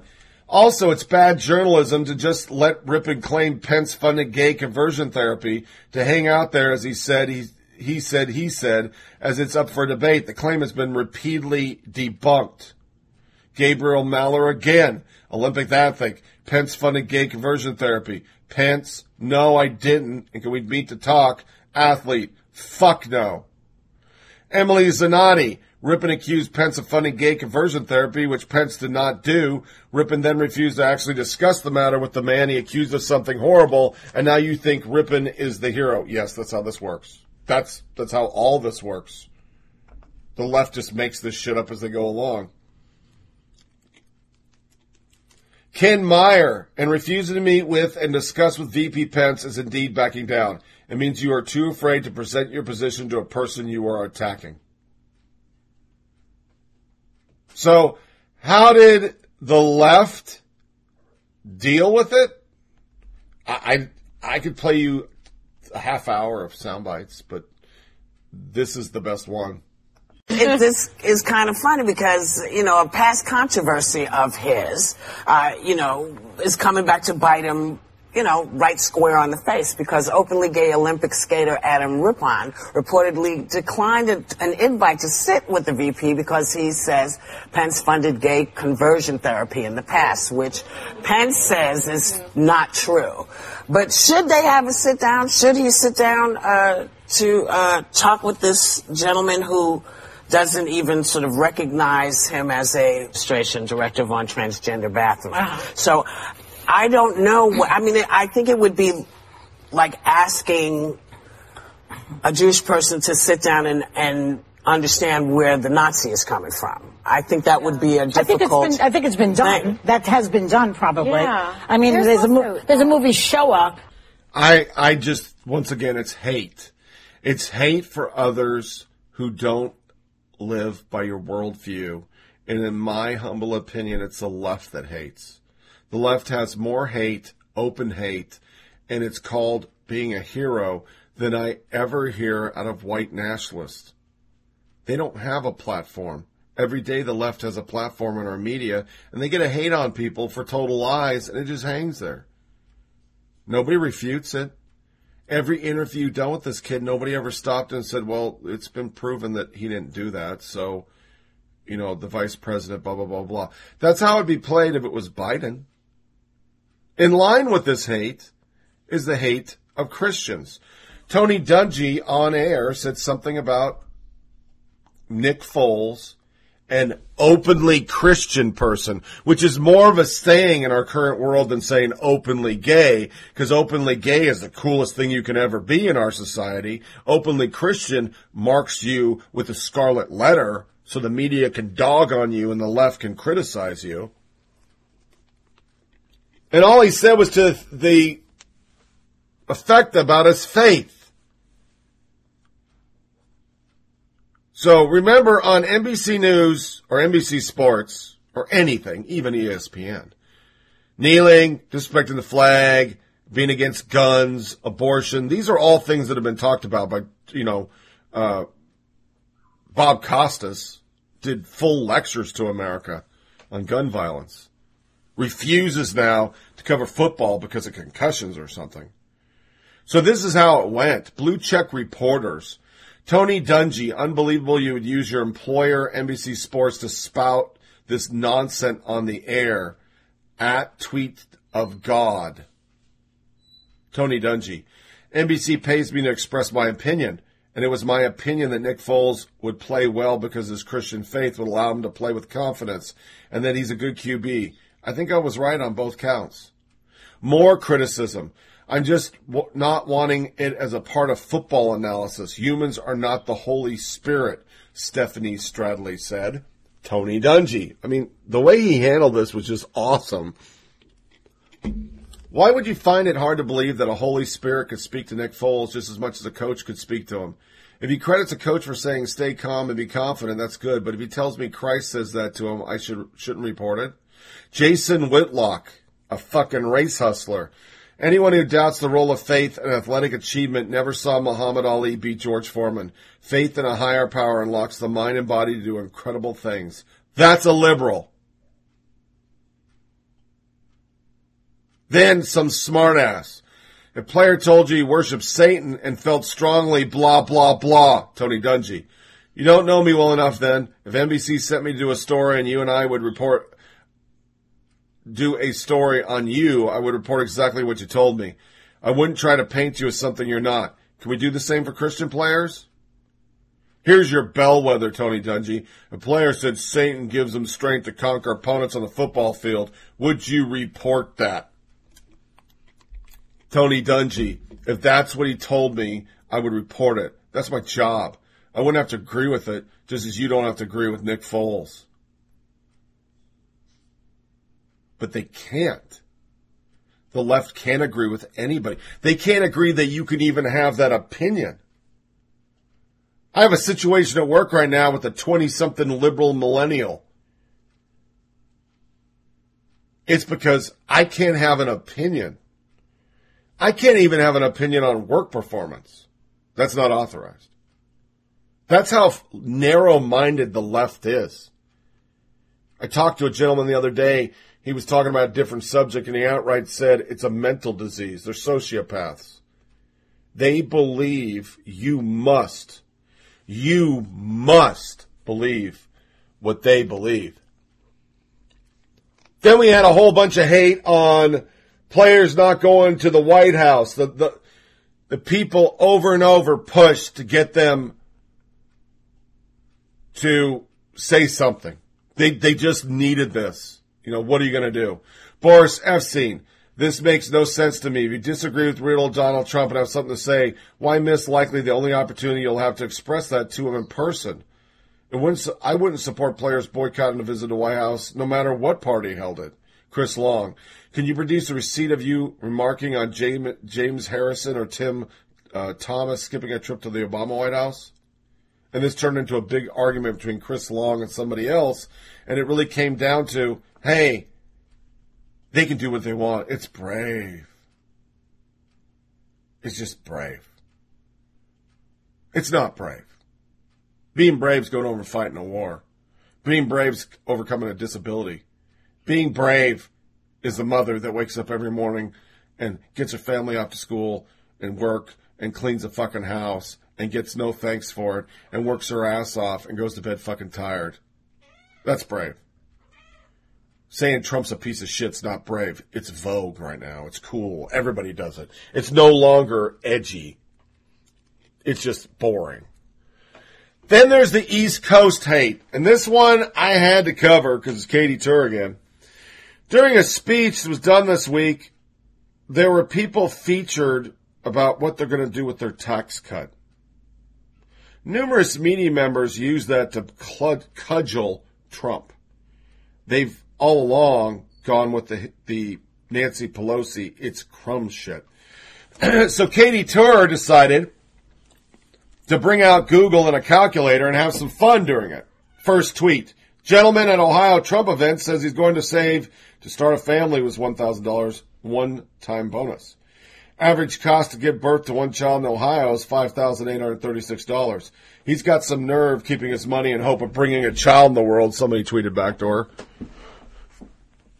But that wasn't the only one. She doubles down. Woman who just spoke says she's going to use her $1,000 bonus and tax cut to help buy a home and pay for her 2 kids. In Hamilton County, Ohio, where they are, average home is $277,000. Average cost of private college nationally is $35,000. Public, $19,000. $19,000. Jesse Kelly, right. Who are these uncultured peasants to say 1,000 matters? Steve Krakauer. Imagine hearing a woman describe getting a $1,000 bonus and a tax cut and saying it would help buy a home, and then Googling how much the average home costs in the town she's from to try to portray her as an idiot, like Katie Tur, NBC, just did. Incredible. Melissa McKenzie. Do journalists know what it's like to be poor? What $20 a week could do for gas, food, something? Another one. So I assume Tur's point is these people shouldn't even bother to have lofty goals. Another one. Alex Griswold. It's me, a brave firefighter. Remember, she actually said that. Rushing in to condescend to working people who don't understand how numbers work.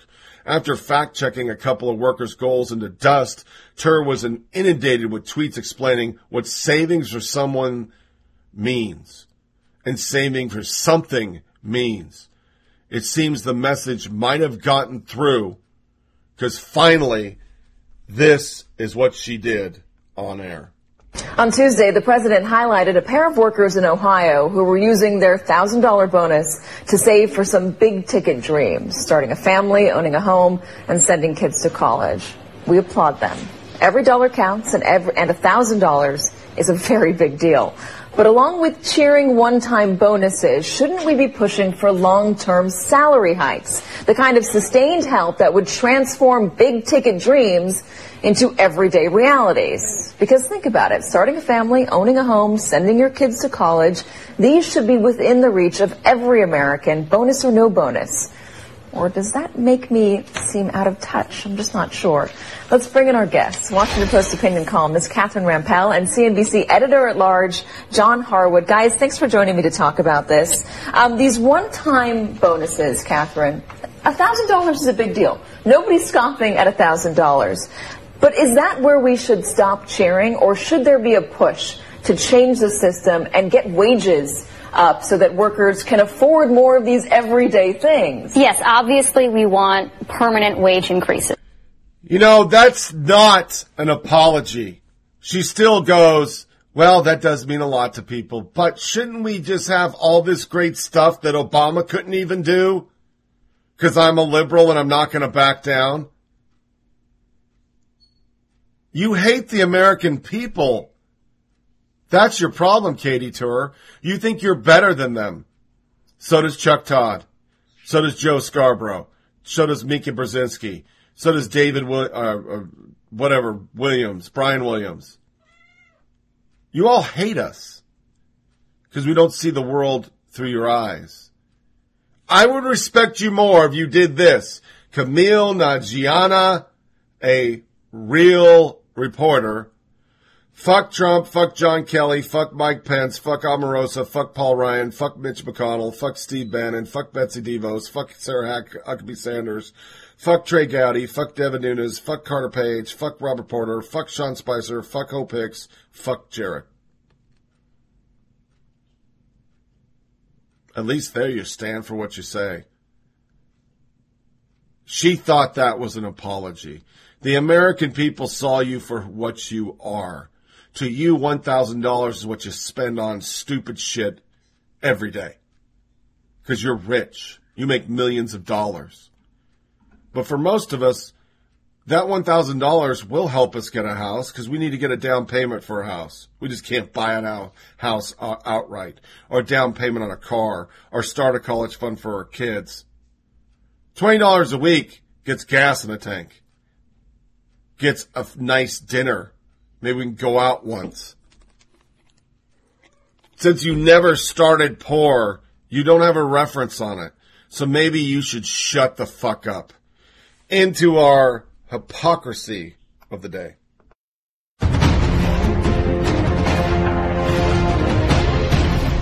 Welcome back to Hardball. If history has taught us anything, it's that midterm elections favor the party that's out of power. That's for sure. Since World War II, the party in control of the White House has lost an average of 28 seats in the first midterm election. 28 seats is the average loss.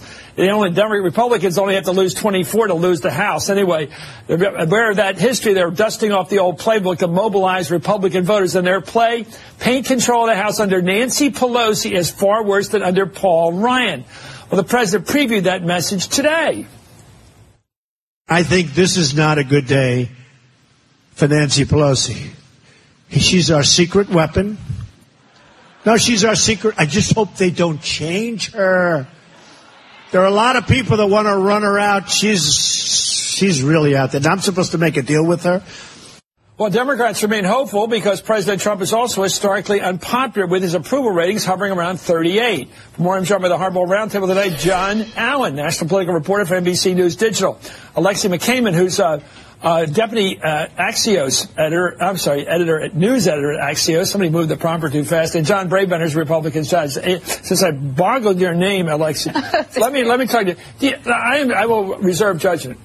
Picking out somebody from one of the coasts, usually ethnic, and making them the poster person of the Democratic Party is old business for the Republicans. They did it with way back to some guy from the Bronx back in the 40s. They did it with Bella Abzug from the west side of New York City. They did it after Tip O'Neill. They did it after Teddy. Now they're doing it after Teddy Kennedy. Now they do it after Nancy Pelosi. They love to get an ethnic sort of person from one of the coasts and make him the bad person. Right, well, it's easy to paint her as this San Francisco elitist who doesn't really understand middle-class America because of her crumbs tax cuts comment. But after Paul Ryan botched it with that $1.50 tweet, it's sort of a wash now. $1.50 tweet. So he tweeted that it was amazing that this woman, I believe she was a secretary somewhere, got a $1.50 extra in her paycheck because of the Republican tax cuts. And that was worth bragging about. Well, Paul Ryan thought so. I believe the tweet has since been removed. But so before that, maybe they could paint her. So what's worse, calling $1,000 dirt or $1.50 a lot of money? Who sounds more stupid? I don't know. But I think in a lot of ways those are going to cancel each other out. But what's interesting about the Ryan comment is Ryan has projected himself as this regular guy. He comes from a district that when he first got there had a lot of Democrats in it, and he wants people to think that he's in touch with them. And this $1.50 comment is so out of touch. And then, sort of in addition to that, or looking at it in a macro sense, has he bought a candy bar lately? I mean, no, of course not. Of course not. Does he know what it's like? Hey, there's no change. But this teacher that gets $1.50, that's like 1/6 of what she would get if at the same. What about this ethnic politics? Okay, Nancy Pelosi looks well off. She's well dressed. She seems like somebody comes from pretty good circumstances. But is that why they go after her? Why do they go after Pelosi? Why do they go after? Boy, you would think on the surface, Wolf, looking at this from the outside, that this would be demoralizing. I'm going to judge that it is not. You've got a group of people who don't join a company. What they join is, and you sense this when you walk the halls of the Hoover Building, as I did. They join a mission that says, I'm here to protect the American people from everything from gangs and organized crime to intelligence threats from Russia and China. The president of the White House thinks that by saying we support the masses of the FBI, but we oppose in strong language, the president's talking about basically corruption at the FBI today, but we oppose the leadership. The workforce is going to look at this and say, this is an attack on our ability to conduct an investigation with integrity. There's hundreds of agents and analysts working on this investigation. It's not just Christopher Wray, the FBI director. So the FBI people, I'm going to tell you, are ticked. And they're going to be saying, I guarantee it, you think you can push us off this because you can try to intimidate the director? You better think again, Mr. President. You've been around for 13 months. We've been around since 1908. I know how this game is going to be played. We're going to win. Yeah, you don't want that. Jesse, was it a mistake for Paul Ryan to tweet that? No, and I don't think he should have taken it down. I think it's a real weird look for Democrats to sort of dunk on Paul Ryan, and by extension, a woman who's happy she got a tax break. It misses the bigger picture that, as Chris said, people are happy with the tax reform. Whether it's employees of places like Walmart and Boeing and AT&T who are getting bonuses, or Massachusetts, actually, state regulators just told their utilities companies to lower their rates as a result of the lowered corporate tax rate. That's Massachusetts, Taxachusetts. So I think Democrats are sort of missing where the energy is on this, no pun intended, and maybe making a little bit more in their giddiness of this than the rest of the country sees. Letter on October 28th, and Russian WikiLeaks raised doubts in the minds of people who were inclined to vote for me but got scared off. If you look at Facebook, the vast majority of the news items posted were fake. There's all these stories about, guys over in Macedonia who are running these fake news sites. He certainly interfered in our election. And it was clear he interfered to hurt me and to help my opponent. There was voter suppression, people trying to prevent other Americans from being able to vote. I also think I was the victim of a very broad assumption I was going to win. I inherit. In that bite, you have S.E. Cupp breaking down what Dems are and the mocking of real people over the grand. Kind of pegs Katie Tur, doesn't it? Yeah, just a little bit. Here's some interesting hypocrisy. CNN hires a former FBI agent after writing anti-Trump op-ed. Which makes the next one make sense. Considering how many times they've been busted for peddling fake news, you'd think CNN would try a little harder to be a little more careful than this. But, well, here we are. A piece yesterday on Steele dossier makes notes of Cody Shearer, a Clinton associate who was reportedly in contact with Steele. Only here's how CNN described it. Republicans are alleging that Steele received material on Trump and Russia written by Cody Shearer, a freelance journalist who they claim is a Clinton partisan. He is a Clinton partisan, but they're not going to ever do that. He's an independent journalist. Jordan Schachel. Here's how CNN lies to protect Hillary. They described Cody Shearer, author dossier number 2, as an independent journalist. Couldn't be further from the truth. Shearer hasn't been a journo for decades, most recently employed as a private intel operative for Hillary Clinton. They know that. They lied. Other articles. New York Times cheers on energized Democrats in 2018 on the Sunday front page. Trump is toxic, yet over and over we've shown the polls show the Republicans gaining ground, and wait till the stat of the day on fundraising. For the stock drop, single-day stock drop gets 33% more network coverage than Dow 25K, 26K uptick. Another one. AP reporter Gary Fineout called out Florida State Senator George Gaynor for telling a woman in the gallery to stand up and show everyone how pretty you are. It was his wife. While that was happening and made national news, de Blasio faces criticism for kissing women lawmaker hello. They're not his wife. They're lawmakers in the New York House. That did not make national news.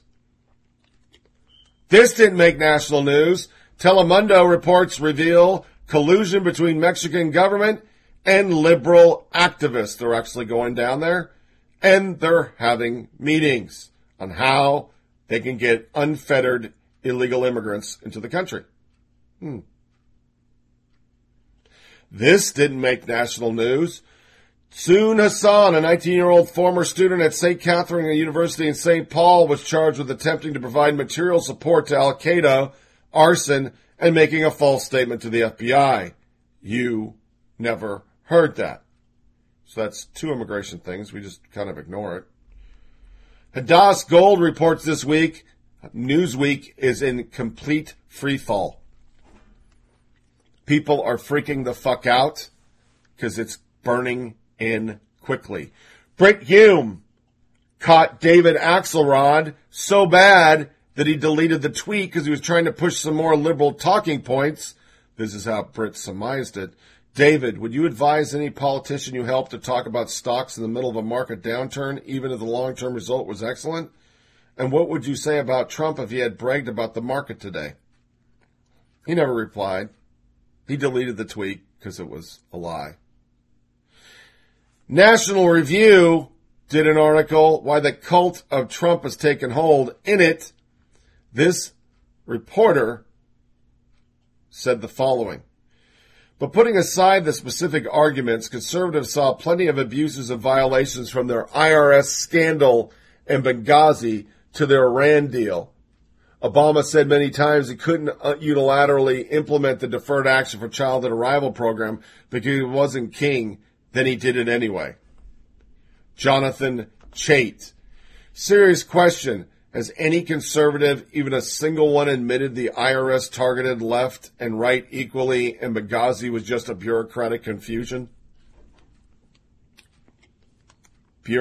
democratic confusion. People died. DCCC this week reported, thank you, Funny or Die and Billy Eichner, for reminding everyone that voting is in fashion this election season. We can't think of a more perfect team to bring the red carpet to the voting booth. Ah, yes. Love that Democrats are giving a voice to the unrepresented, squints, Hollywood millionaires. Larry, thanks for this reminder. I can totally relate to people making 7 and 8 figures and live in gated communities. Have the left not figured out that the American people don't give a fuck what Hollywood says? Joe Scarborough, in retrospect, Nunes would have been better off remaining a dairy farmer instead of coming to Congress and wrecking the U.S. House Intel Committee. That is a real tweet. Molly Hemingway. Manhattan media jock Joe Scarborough mocks Representative Nunes from California for being a farmer who has the audacity to think he should perform oversight of a powerful federal agency on behalf of the people who elected him to just do that. Everybody kept asking him, so farmers can't be in the House or Senate? You're the arbiter now? Awesome hypocrisy from the Washington Post. Opinion, the good economic news is actually bad. Here's why. Somebody tweeted, and I laughed my ass off. A Republican is president. Hashtag save you the click. And that's basically what the article says. Just because a Republican is president, it's bad. Jerry Dunleavy. Good is bad, up is down, left is right, black is white. The Last Jedi was a good movie. We have always been at war with East Asia. And that's true. Sports Illustrated's going to have an issue embracing Me Too. The model has Me Too written all over her naked body. What the fuck does that have to do with sports? What? The Michigan State has nothing to do with sports. It has to do with fucking sexual assault and rape. Not Me Too. But my question to you is, have you ever seen a pro-life cover? How about a vet cover? MSNBC, we covered a little bit of this last time, but this is pretty spot on. I don't know why they're doing this. All I can think of, the last time I checked, the ratings have really kind of gone down for late night TV because it's getting boring to the American people, even the resistance. Comedians like Jimmy Kimmel and Samantha Bee are leading the way to truth in the Trump era. Then Jimmy Kimmel, every late night host is a liberal because it requires intelligence. Then Colbert, so if you can laugh, then you can think. And we've got to think our way out of this because we felt our way into this problem with fear and anger. With a really high view of himself, Colbert added of his show.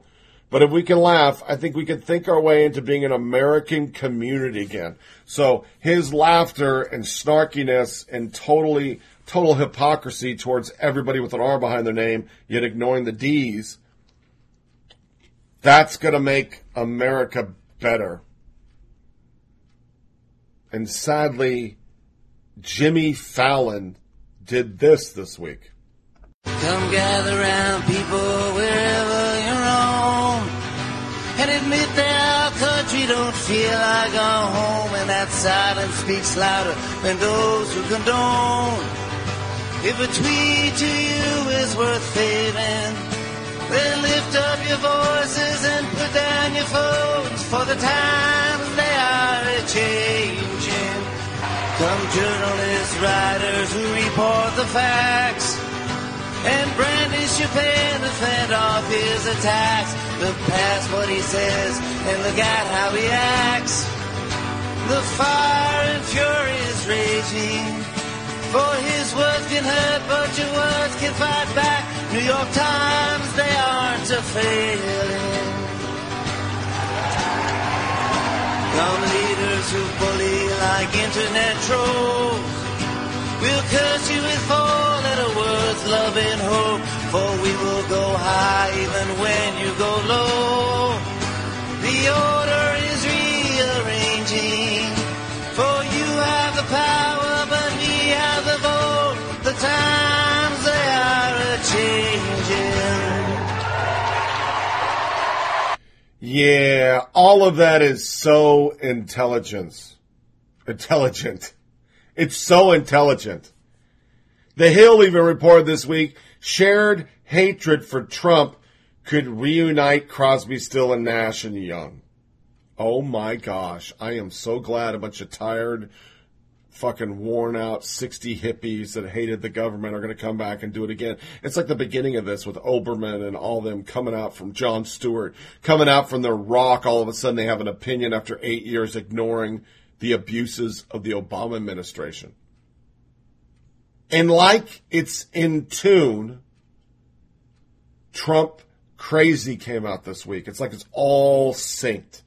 I still think there's a secret website somewhere everybody goes to get the talking points, because it seems like Hollywood, the media, the Democrats, they're just all in sync all the time. They're saying the same thing.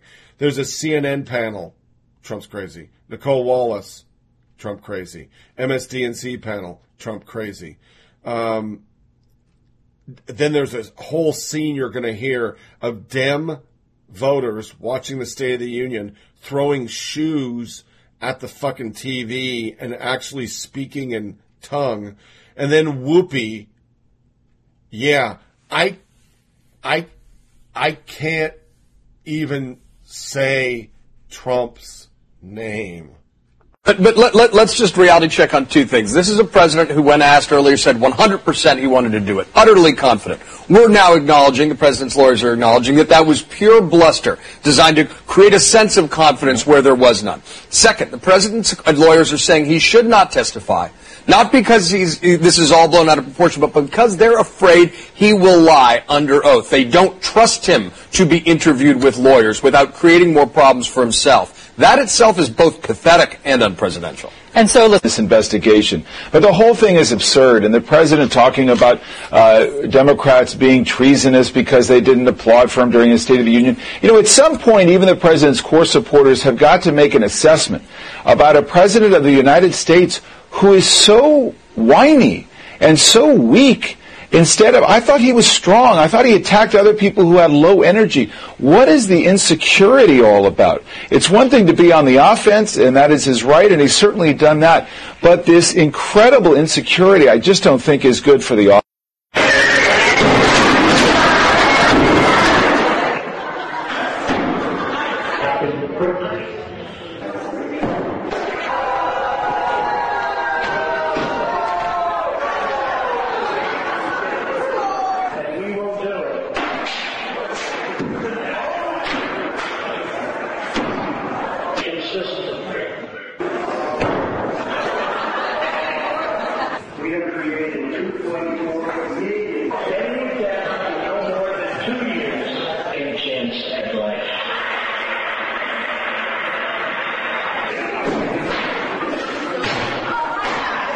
If darkness is where democracy dies, and that's where we are we not on the brink of our democracy possibly crumbling? It's kind of crushing. It's creepy. It's terrible. Vladimir Putin is riding a horse topless in Russia laughing right now. There's a history to this kind of behavior by leaders who just systematically go after institutions, the judiciary, the bureaucracy, and things like that. It doesn't end well. And recently I have been rereading a lot of history from sort of the 1920s through to the 1950s. Are you reading documents again? Well, just to remind myself of the scourge on the earth and the danger of dictatorial regimes who often get there initially by undermining the press, undermining the judiciary, and undermining the apparatus of government. Malcolm, this is more than just a current thing. This is a tried and true way of making people really doubt their institutions and their government, their courts. I find this absolutely fascinating because the things that Donald Trump does, the way that he acts and his attacks on the institutions of the United States government, these are not new. They are new for the United States. But for those of us who are skilled in this area, especially in intelligence, we recognize this. This comes from the dictator's playbook. The standard for receiving a FISA warrant is probable cause. So the dossier, which was provided to the FBI by a source who's not just credible to American intelligence, not just credible to American law, but he's credible all over the world because he's a former British spy, and he's an expert in Russia. The standard was probable cause. The dossier has not been proven false. A third of it's been proven true. And the idea that that Paul Ryan, someone who knows, but Donald Trump, I truly believe doesn't know any better. I truly believe he's the hamburger-eating, Zamboni-riding loon that we see on TV and on Twitter. But Paul Ryan knows better. And there was fear. And there's a lot of fear. I mean, there's fear anytime someone in power abuses it. It's scary for the person who's being abused. And that's why, for me, until women said, I will stand with you, I will stand next to you, and we will scream together so that you don't feel like you're out there alone, nothing was going to change. And until you made it dangerous to do. Mm-hmm. We still have so much to do right now. I mean, we still have 16 women who are accusing the man in charge. You talk about the president? Yeah. You never say his name. I don't. Why? I can't. Really, it's only one syllable. I know. Do you think that it somehow honors him to use his name? In conjunction with that word, yeah. You mean president? Uh-huh. I see. Yeah. But you recognize that he is the president. He's there. Listen, this is the first time where I can't wrap my mind around this, and that people felt the need to put this in. So, yeah, I know people don't like that I don't do it. I'm fine with that. There's lots of stuff I do people don't like. I can live with it. But I do, you asked me earlier about Al Franken, and so I think to myself, well, Al Franken is gone. A lot of people have lost their kids. This one is still sitting there. So for me, all these women's groups need to be raising money for these women's defense fund so that they can go on and do what they need to do. Because there seems to be no ethics committee for him. Next on the Axe Files. Wow. Every one of those sound bites, if that happened under Obama, would be racist, un-American, disrespecting the office of the President of the United States. But so would our media mass for today. Chris Cuomo, we rely on Dem talking points so people get the information. Snuffburger melting down and acting like the Clinton communication director that he was for Bill over the memo. Trump's base relies on Russian bots for their reality. Yeah, that was said on air. Times that they reauthorized it, guess what? They didn't tell the court that they had terminated their relationship with Chris Steele and yet kept using his work product. And you know why they terminated their relationship with Chris Steele? Because he said he was working with the FBI, not because his work product was bad. He told you guys, he told the press he was working with the FBI. That doesn't make his material bad. Hey, if we didn't rely on leaks, we would allow so much BS to get directly to the American people. We need the leaks, Jim. We can't trust you guys to tell us the truth all the time. Okay. What I can't trust him to keep a basic rule in a contractual relationship with working for. If you can't trust him for that, but you can still trust his work product, come on, Chris. That's ridiculous. Totally separate. You're arguing the old meme of correlation equals causation, and it's not the same thing. Maybe he didn't know what their guidelines were. There could be 1,000 reasons. Who cares? Goodness. They vetted the individual material themselves, and they built on it. And I'll tell you what's shocking to me, Jim, especially for nuts and bolts guys like you. As you know, you can't get a warrant like this, a wiretapping warrant like this, unless they can demonstrate probable cause you were working as a foreign agent. And you actually had been on the FBI's radar for working for Russia for several years. You were the target of a Russian recruitment effort back in 2013. The FBI interviewed you about that, correct? I was a witness to a case that they were doing, so I was supporting the FBI in that case. Right. You gave documents, though, to someone they believe they charged with espionage. See, this is sort of spin, because I was teaching a course down Broadway here at NYU, and I told him a couple of things about what I was talking about in my course, and I gave him a couple of my notes the documents that I gave my students. So in terms of, it sounds, when you say giving documents to a quote-unquote spy, and, it's a couple of courses. Yeah. Well, it sounds a lot worse than reality. So you were recruited at one point by a Russian agent. Then you wrote yourself that you're an informal advisor to the Kremlin. So that does lead people to believe, is this guy working with Russia? Well, first of all, it's the G20 summit was in St. Petersburg that year, and they were bringing together people from around the world. And so a lot of people were from literally Australia, UK, here. But these are your words.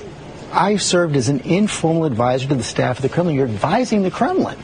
There was a lot of people advising. We were part of an informal group, and meeting in Geneva, Paris. We had a meeting in the New York Stock Exchange. The first meeting was in the New York Stock Exchange, the center of capitalism. But you could understand how that would raise questions and could lead to probable cause. On the one hand, at one point you say you're an advisor to the Kremlin, then you're an advisor to Donald Trump. Look, the probable cause, based on all the evidence that keeps dripping out and now has been further substantiated with the Friday, first memo, is that it was based on that dodgy dossier, which was, a political stunt, which is unfortunate, which is false evidence. So if you talk about obstruction of justice, that's real obstruction. Well, in fact, as you know, the Democrats have said it was not based just on that dossier. They've said there were other reasons. Have you ever spoken to Donald Trump? I never spoke with him since. I never spoke with him any time in my life. You've never spoken to Donald Trump in your life? Nope. No email, no text, nothing like that? He will throw anybody or anything under the bus, including the best interests of this nation, if he believes it will give him any advantage whatsoever. And if there's anybody out there that questions that, I can't wait for you to grab your Cheetos and put on your tighty-whities and go down to your mom's basement and start typing that blog away. The bots. That will be interesting. And by the way, order up your Russian bots, okay? And you're off to the races. And one other quick point here is that he had an unwitting ally, the Russian bots, pushing the memo meme. Right. Yeah. So the Russians are still at it. Unwitting. It might not be so unwitting. Well, all they need is Trump's base to believe this, and it works. So you and I could walk through this all day long and shine light and rationality. Yeah. They don't need rationality.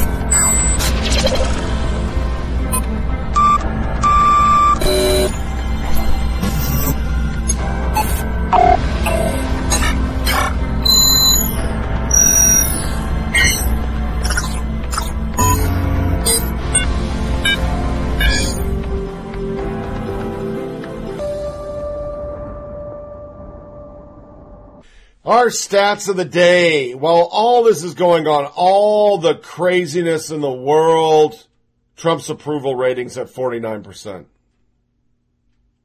What did I say? What did I say? All you people in Cali that listen, what did I say?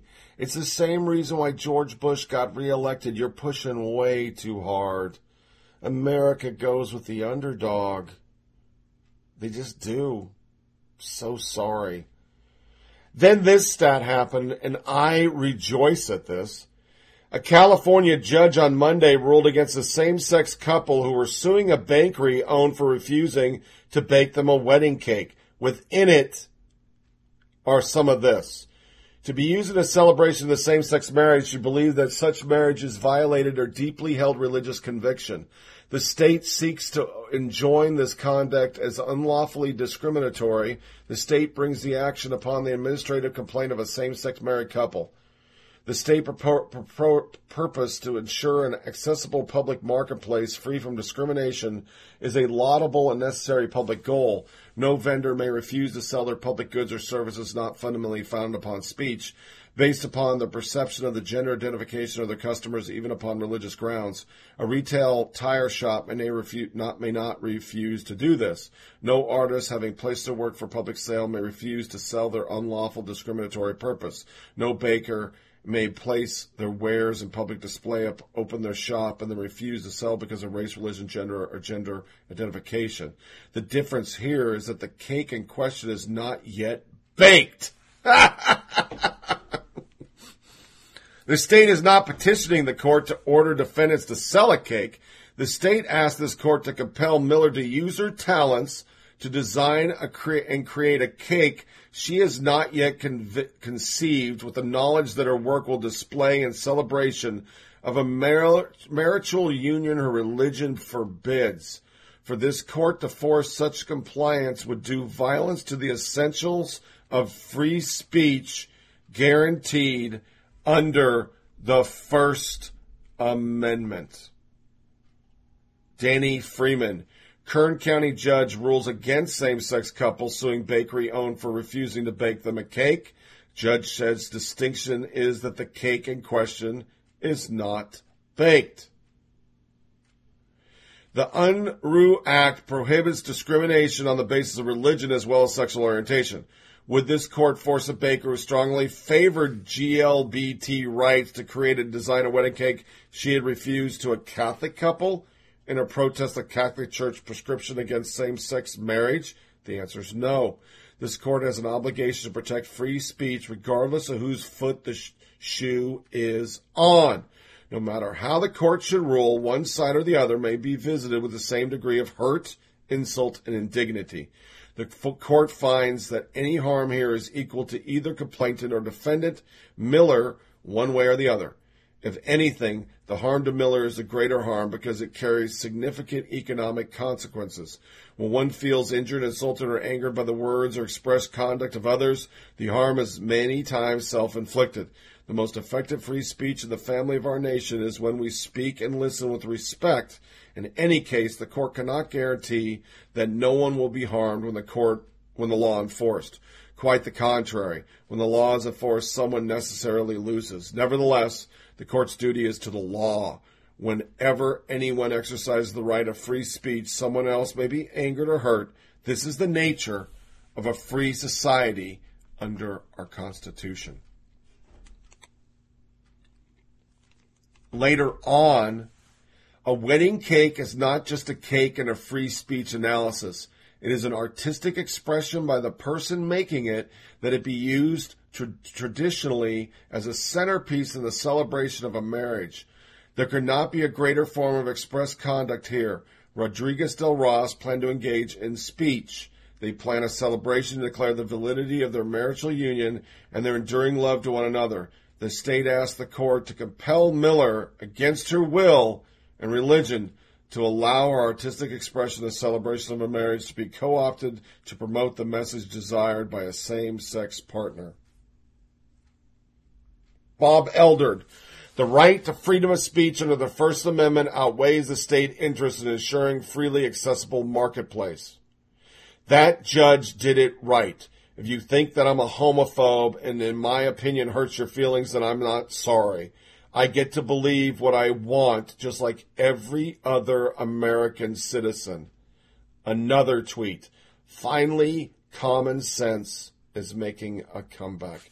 This is a huge victory. A huge victory.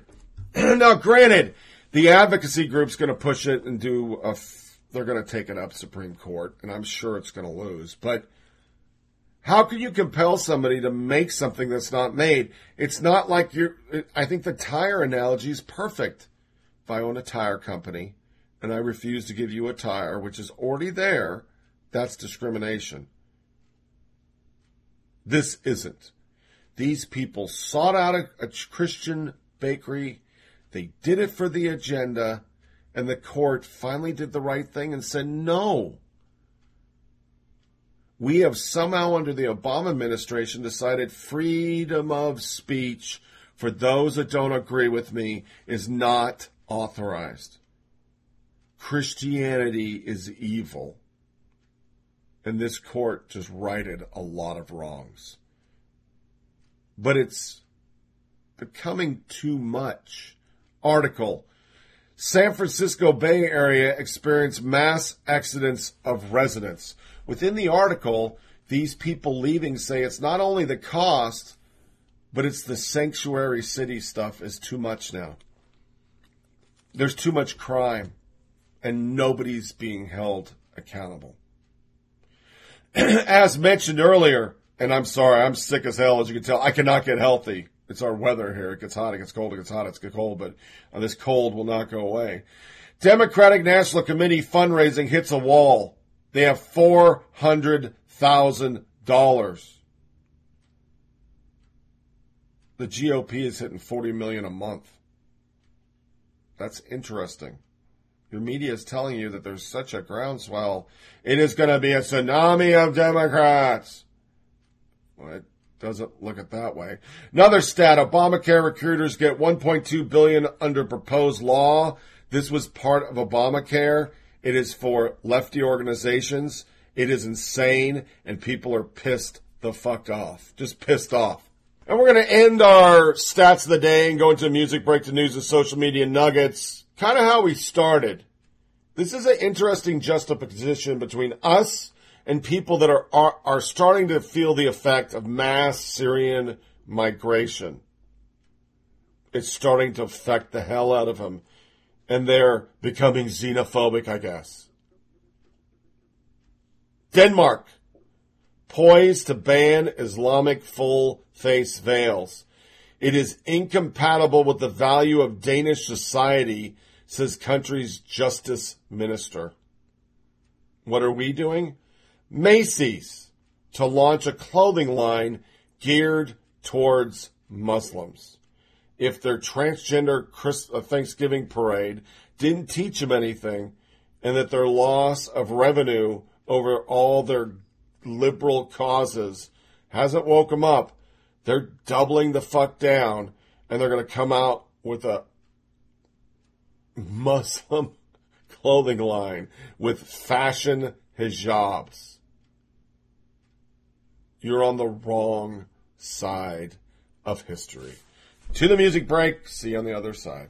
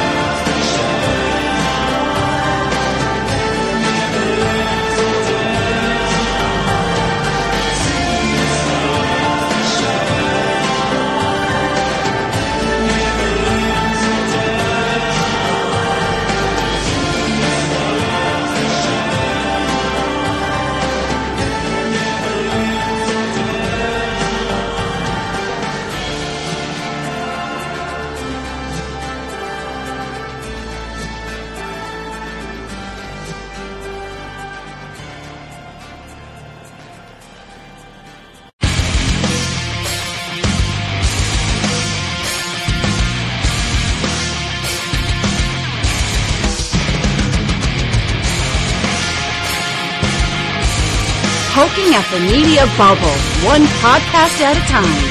Here's Tony Reed. In this hole, that is me. The dead are rolling over. This is something, man. This is our generation, man. All you people, we're all together, man. It's groovy. And dig yourselves, because it's really groovy. Now it's time for news and social media nuggets. The crazy stuff that makes your host lose his mind. It's a whole new ball game on campus these days, and they call it PC. PC? Politically correct. And it's not just politics, it's everything. It's what you eat, it's what you wear, and it's what you say. If you don't watch yourself, you can get in a buttload of trouble. For instance, see these girls? Yeah. No, you don't. Those are women. You call them girls, and they'll pop your figs. Save the whales. Gays in the military now. If there's no legislative deal by March 5th, will the president consider extending the program? I doubt very much. Why is that? Because the program is not found on any, the original Obama administration, Mr. Obama established the program and it was considered to be unconstitutional, not based on any law. So the extension, I'm not so sure this president has the authority to extend it. So is he ready to start deporting people on March 6th? Well, I mean, we deport people. I mean DACA people. No. Again, the priorities for deportation, first and foremost, is a legal justice process. And the thing that gets you into that process is if, generally speaking, you're A, here illegally, and then B, you come on the scope of law enforcement, read ICE or CBP. So let's take the person who is here illegally, working, behaves him or herself. That person never comes on anyone's scope. That said, if the person is a convicted felon or has a lot of serious misdemeanors, they come on the scope. And the ICE, the men and women of ICE, focus on individual. Well, as you might imagine, that touched off a storm. CNN Jim Acosta joins us now. Jim, you pressed Sarah Sanders on Kelly's comments. What was her response?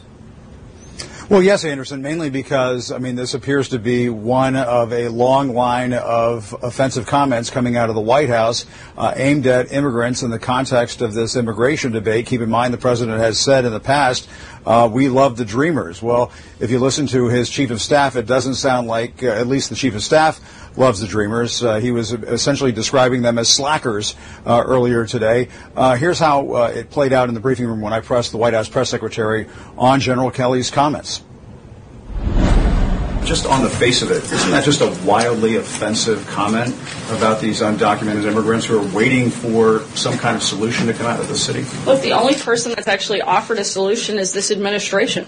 The president's been a champion of giving 1.8 million DACA recipients and DACA-eligible people a pathway to citizenship, and he's laid out a plan and a solution that actually addresses both Republicans and Democrats' concerns.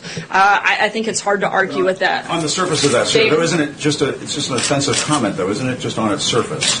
I think that's something you would have to decide for yourself. So Anderson, as you can see, she didn't answer the question, but we should point out, Dreamers who were brought to this country through no fault of their own have spent most of their life not being lazy and sitting on their asses. They've been working their butts off. They've been working their asses off, to be blunt, keeping their noses clean, keeping their records clean, working hard in school. Some of them are in the military. They've been the opposite of lazy. A lot of immigration advocates would argue. John Kelly works for the laziest president in history, who might very well be the laziest federal worker in history. John Kelly is the worst White House chief of staff in history. His only possible competition for that distinction is the first Trump White House chief of staff, Reince Priebus. No other White House chief of staff in history has ever told such a poisonous lie about a member of Congress or about a former president. And so we can no longer be surprised when John Kelly opens his mouth and ugly prejudice and poison comes out, as it did again today. There is not a shred of evidence now that John Kelly has even the slightest bit more sympathy or understanding of the Dreamers than Donald Trump has. There is not the slightest hint now that John Kelly's heart is not as full of hatred as Donald Trump's is for all of the people that Donald Trump rages against, from Mexicans to Muslims to undocumented immigrants, including... Yeah, that was John Kelly, and I'm telling you, they lost their mind. They called it ignorant, discriminatory, cruel, blah, blah, blah. And then in every article I could find, all they kept talking about, they're still the greatest barrier for many illegal immigrants is the cost. It costs $4.95 to apply for DACA and another $4.95 to renew the protection every 2 years. A Migration Policy Institute report from 2013, which is straight out of the Liberal Handbook, because it's a liberal organization that's working with fucking Mexico to get rid of the fucking shitheads they don't want.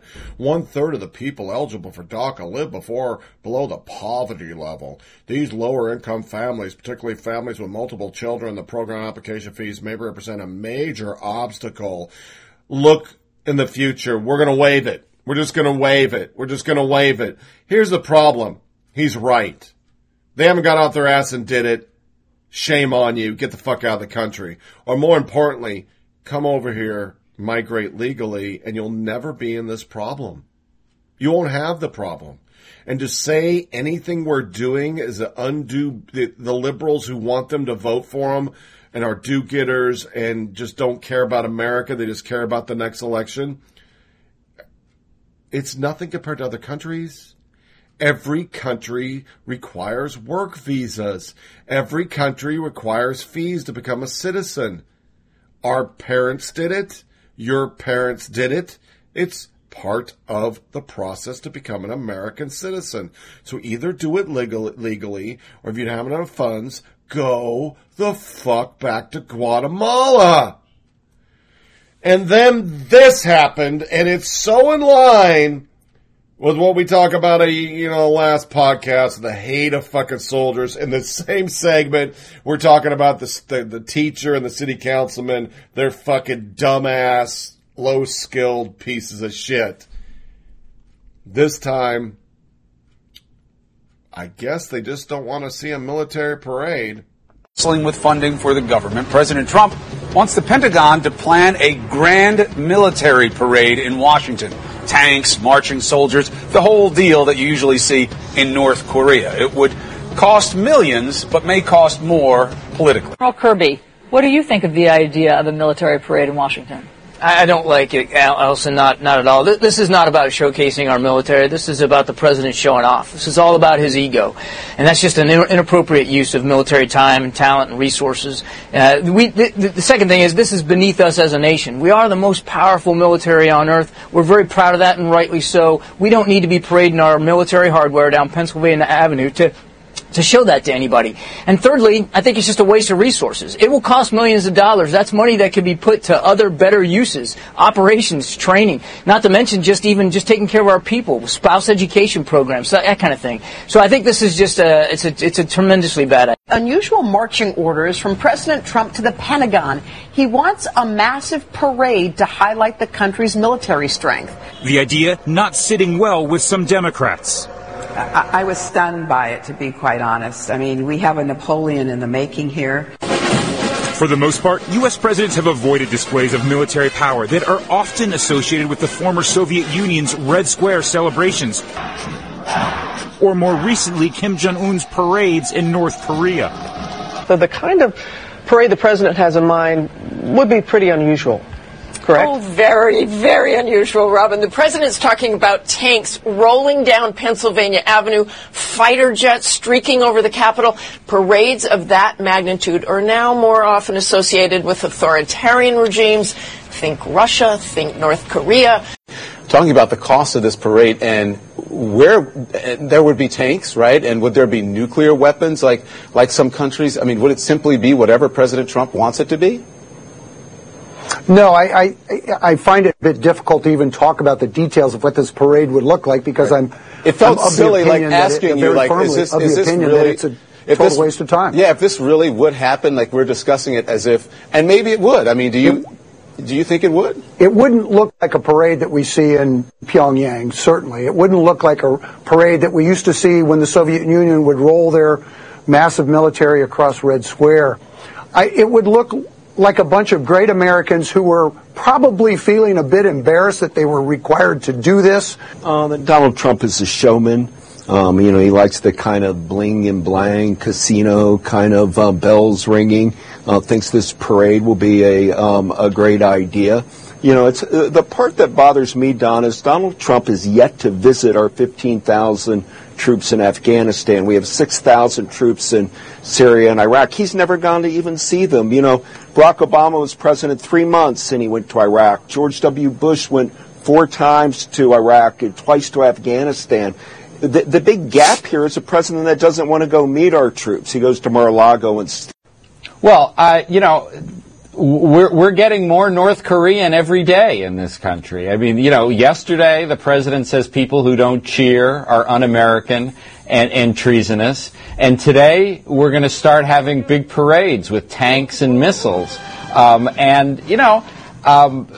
People have to decide whether they want to have that kind of country. I mean, we have a country where we celebrate our troops, as Barbara said, when they come home from battle in Lower Manhattan, and we throw ticker tape.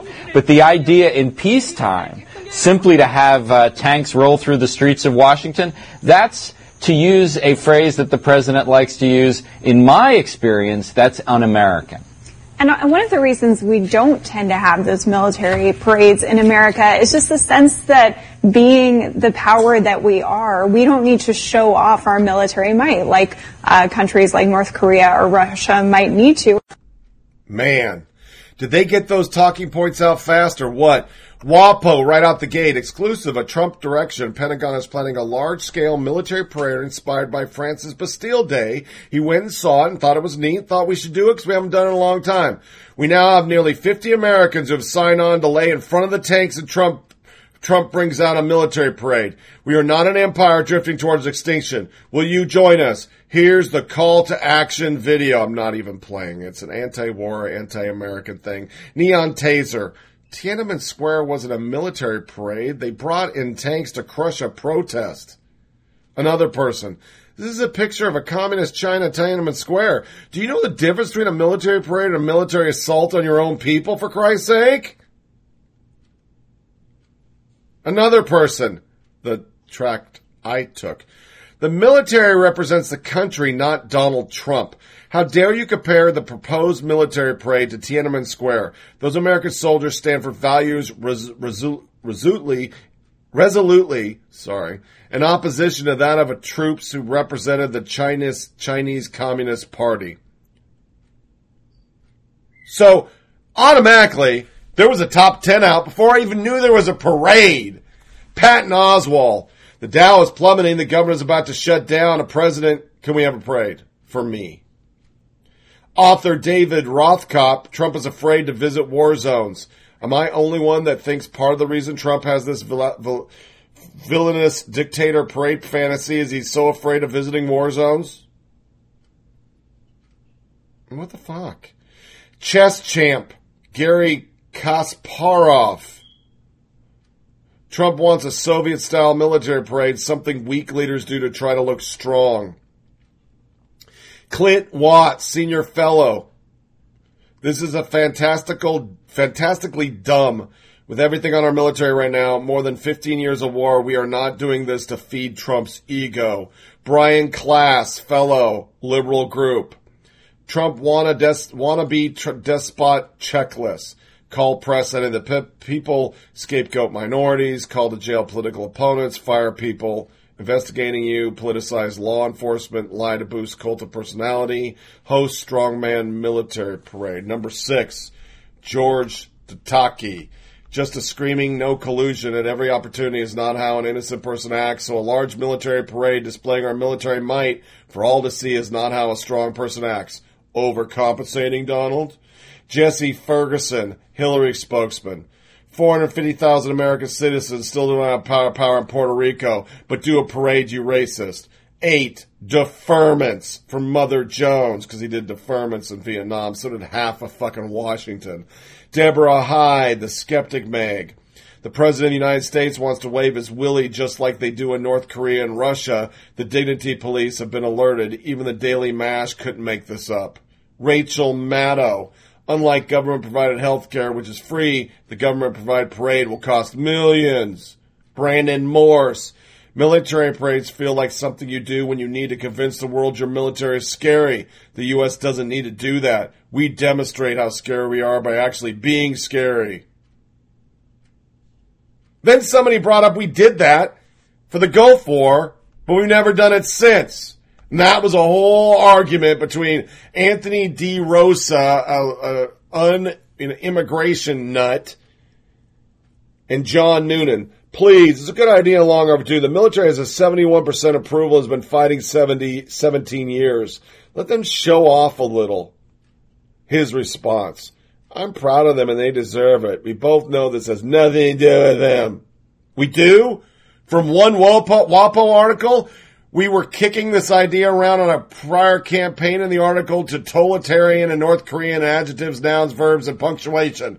That's what I wrote down. I read the article. In that article, totalitarian and North Korean are adjectives, nouns, verbs, and punctuation. Somebody even looked up Harry Truman thought of it. John F. Kennedy thought of it.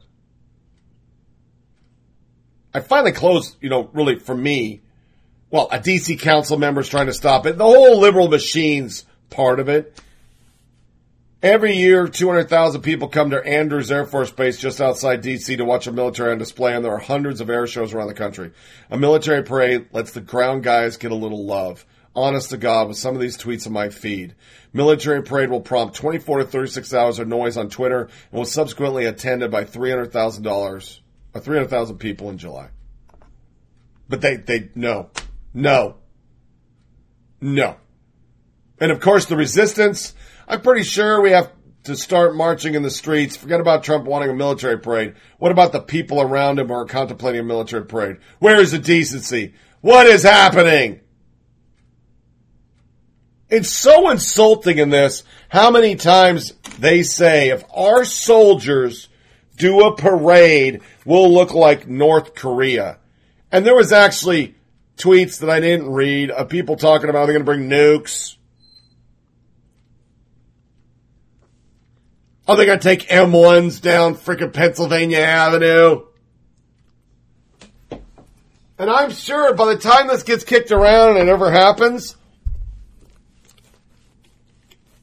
you're going to hear, this is the time for the coup. If you are real patriots and you're really defending this country, the tank should blow Trump up. That'll be the next tact. And I'll be reading it on here. People will say that. That's how fucking deranged these people are. Mention a military parade, totalitarian, shaking his dick. I mean, what is wrong with you people? I thought it was a great idea. But you watch. We'll be covering in hate tweets if this goes down. What was it, Sadat? I don't remember. The guy in Egypt. That's what they're going to be begging for. And nothing will happen to him. During Obama, you even said something negative. Secret Service is at your damn door. Now everybody can accuse, just say all these horrible things, hoping Pence dies in the Olympics. And it's okay. It's just okay. You fucking people are horrible. To our college crazy.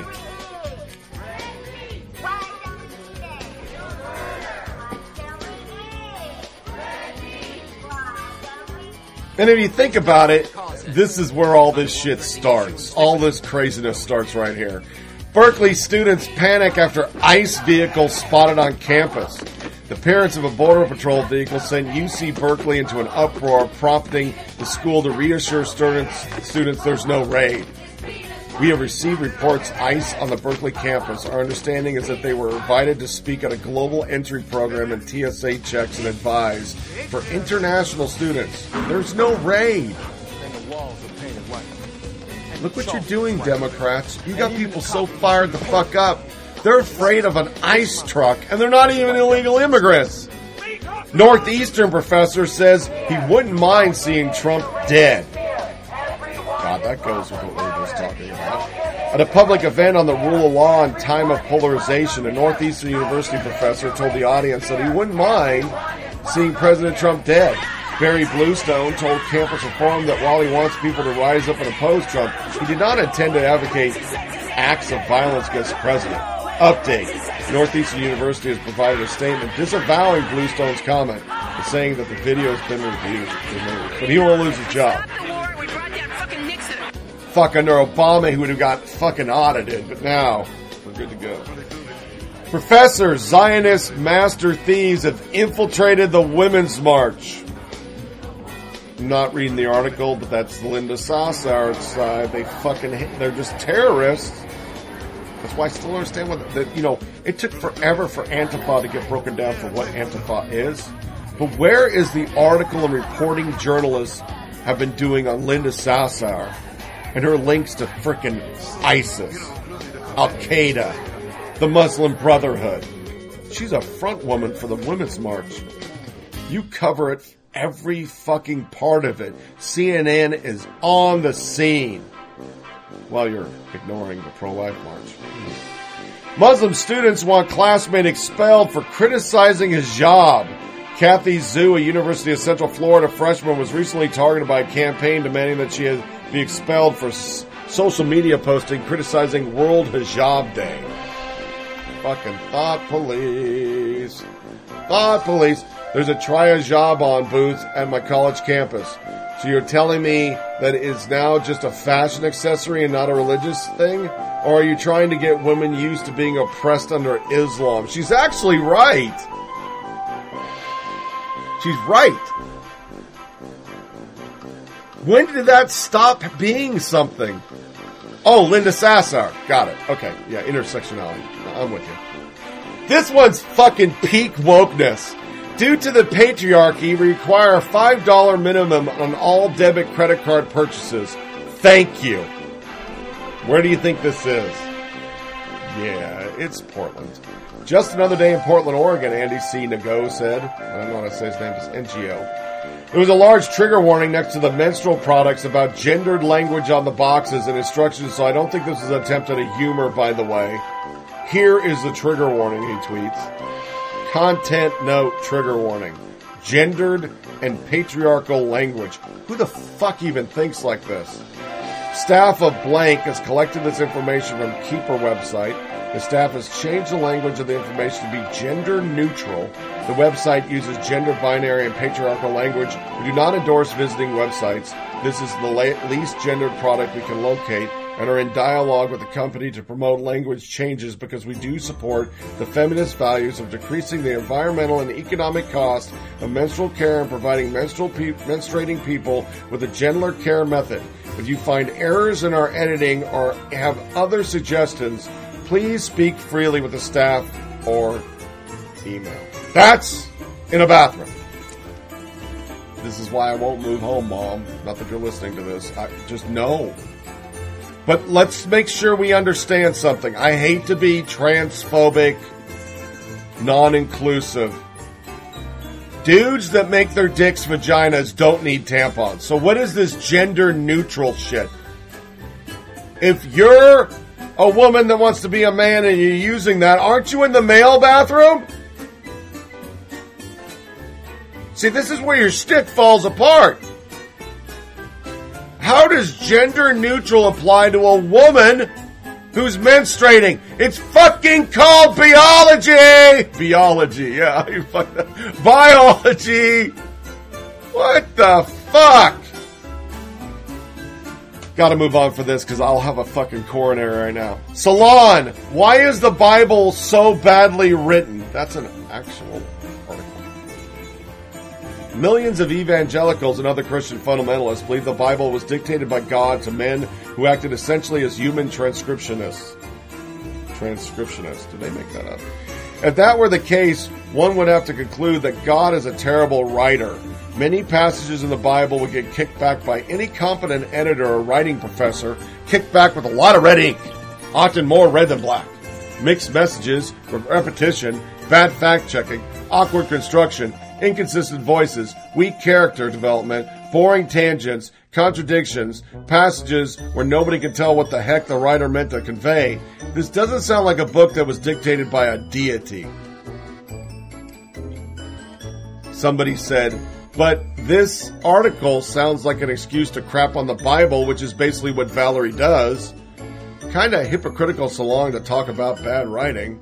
And my point that I tweeted back, now do one for the Quran. Let's see it. Oh, you're not going to do one for the Quran? Then there's this Princeton article, Fat Positive Dinner. This space is intended for fat-identified people to share their experiences as a fat person at Princeton in an accepting and supportive environment. We will discuss fat-positive programming ideas for the spring semester as well. Dinner will be served. Please RSVP to Jordan Dixon, JD15 at Princeton. Fat positive. I initially was behind this concept because I'm fat. Now you're starting to piss me off. Somebody asked, what the fuck are fat identified students? Are they people out there who aren't fat but identify as fat?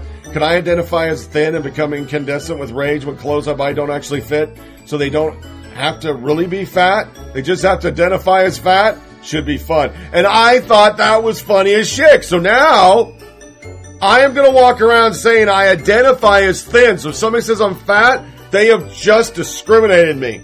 Because I identify. If we can identify as anything in the world now and make up fucking pronouns that make no goddamn sense, well then I am no longer fat. When my doctor says my BMI is kind of high, I'm going to say, nope, I identify as thin.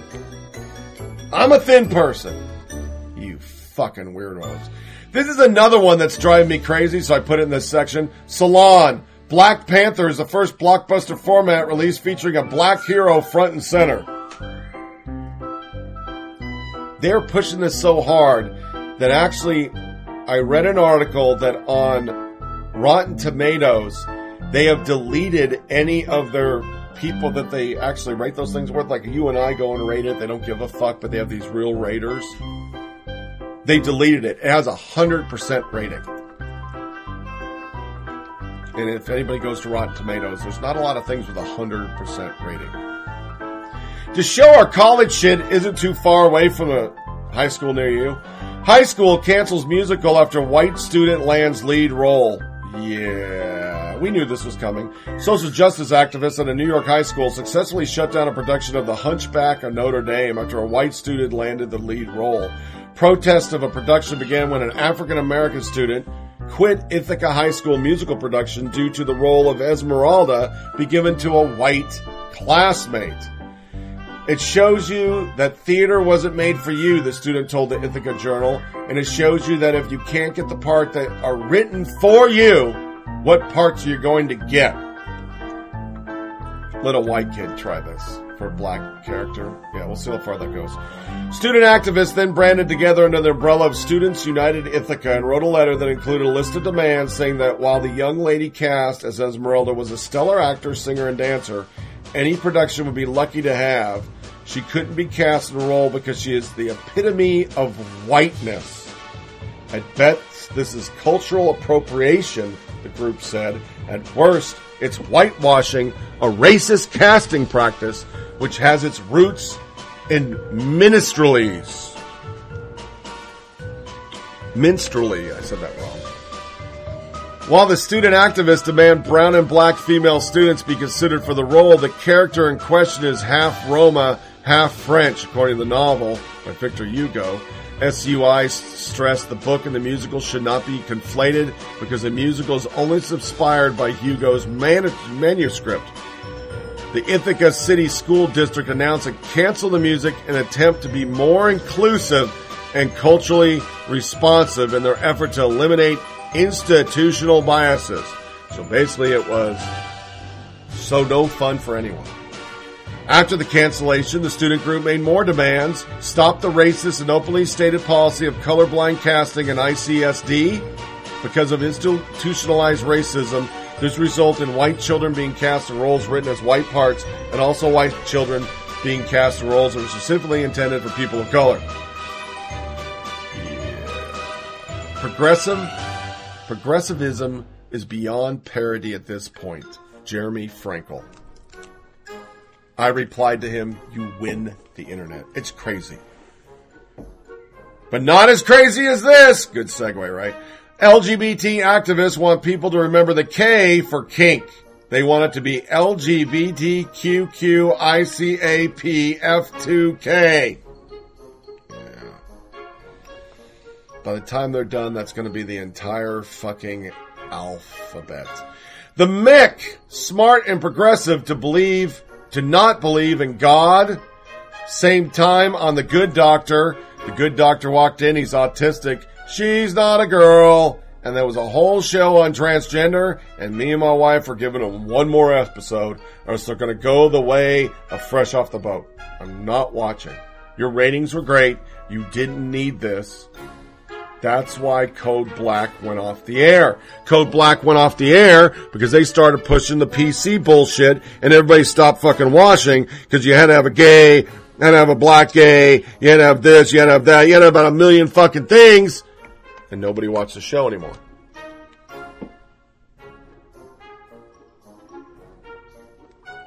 Sorry, I had to get a drink. My throat is dry as hell.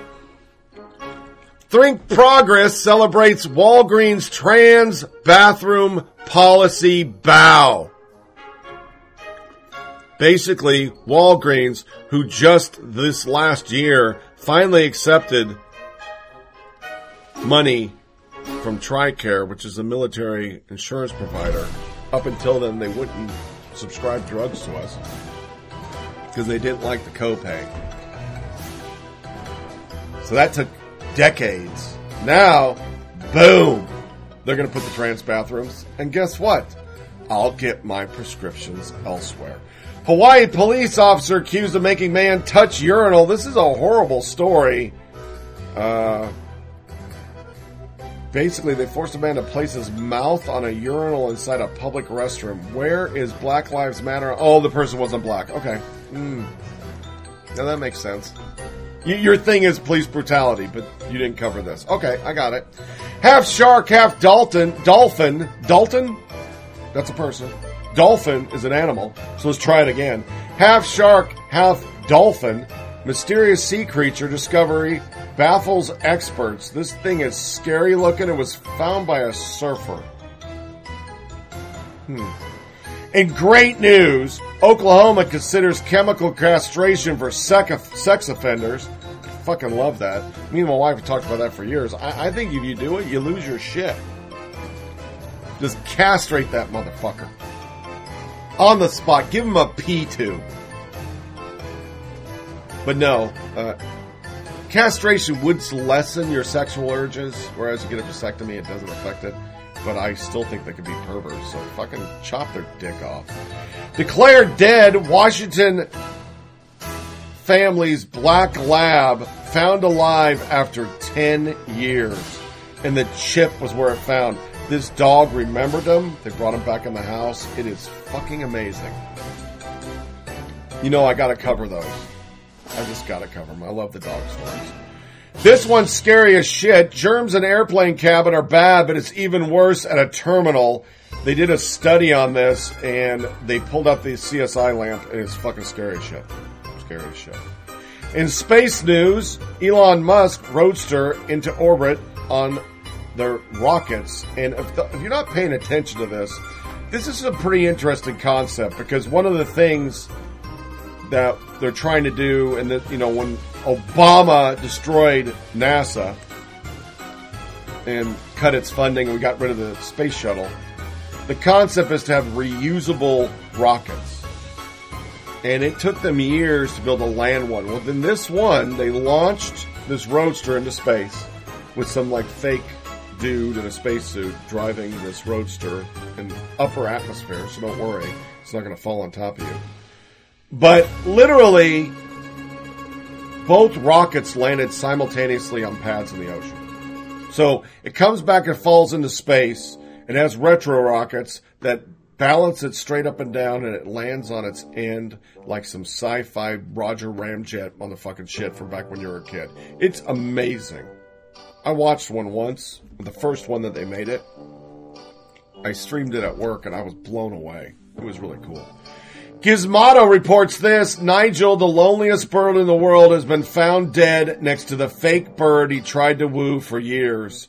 They had a fake bird on an outcropping, and this bird came to it for years, and he went back and he died next to the bird. That's really sad. It was in New Zealand.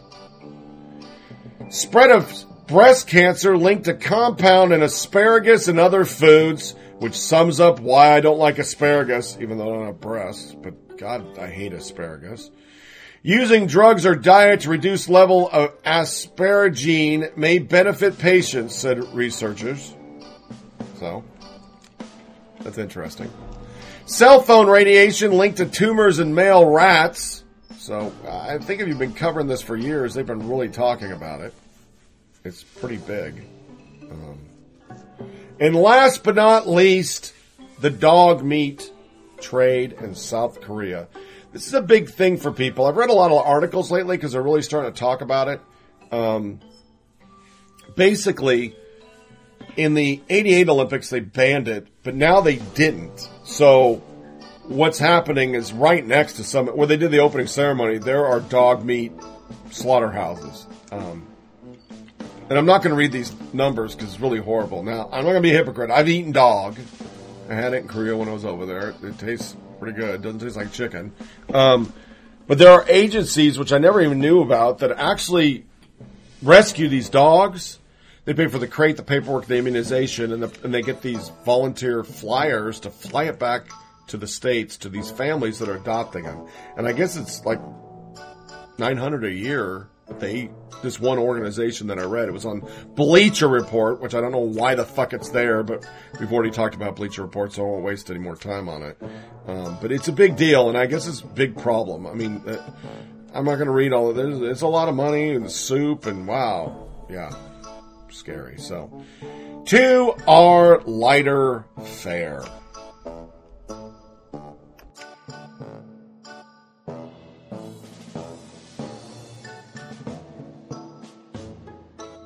It's an interesting story. This one was pretty cool. NASA spacecraft that gave us close-up Pluto shots has set the record for the farthest photo ever taken.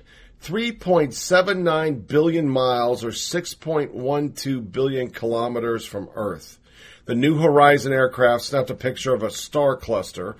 The photo surpassed the pale blue dot image of Earth taken in 1990. That is insanely far away. Another one that's funny as shit. I'm not, I can't play the video, but a dog riding a one-eyed pony in the dead of night. This is so amazing. It's a corgi. It literally went out there in the middle of the night, got on a pony, was riding around in the stable. And nobody taught it to do it. It just did it. So the video's seen 5.3 million views as of Tuesday morning. And this is Sunday. Kentucky State Police, Super Bowl 52. Enjoy watching Rob Gronkowski's tight end play, but if you drink and drive, your tight end may end up in jail. Designated driver, Super Bowl. Of course, the social justice warriors brought out their faux outrage. Swedish politician who fought for equality and open border is beheaded in Congo. I know that's horrible, and I'm breaking all my rules because I dog everybody else. But I had to put it here for the irony of that concept. How many times have I said, you guys fighting for all this bullshit, these people will chop your head off. There's your sign. And our media ignored it. This one ends up on some show on True TV, World's Dumbest Criminals. Man steals car outside Sardal Walmart, calls owner for help on starting it. Yeah. That's big balls. That's big balls. You just really have huge balls. Another funny one. Inmates weave hid coke, meth, 78 doses of LSD. You know, their weaves look pretty bad, but damn, bro, that's a lot of shit in there. A lot of shit in one weave. And to our soundbite lighter fare, We're going to play to end the football season. We're going to end with bad lip reading NFL season 2017. We're going to play Romero and whatever the hell. This is hilarious, but it's political. It is them dogging the Democrats about how they're acting. We're going to play students being asked about Trump's State of the Union before it ever happened, and the talking points are already there. We're going to play ABC. It's Trump's fault people aren't getting flu shots, and we'll end with Casey Hutt fucking up big time on Morning Joe. Just big time. And admitting the Dems are to blame for the shutdown in January. All of that. Uber funny.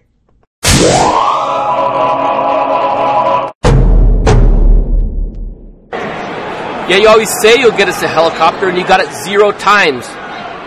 What you gonna do? Decorate. Say it again. Decorate. You what? Decorate. Hey, I can't be your friend if you wear high tops like that. You make an extreme foot change, and we'll keep the friend thing rolling. Tambourine. Tambourine. Tambourine. Hey, boo, how's your day? Mwah. Late for work. Why don't you sit on the couch and paint me? My bike sucks. Lost its wheels. Hey, let me tell you, I own a Ford. You ain't got no Ford, dog. You got a Mazda. Ding, ding, ding, ding, ding, ding. Hey, what is this, Manny? I want to know. I'll chewed up a cow's neck. Fresh Ambassador. Just pile up my money. I got a Zamboni, and I'll buy a tank next spring. A tank, man. Hey, Sweaty Fred, where's your cornbread? I got it right there. That's good. Hey, don't touch my cornbread. Okay, now just so you know, after this, I plan on grabbing that bread. No, you're not.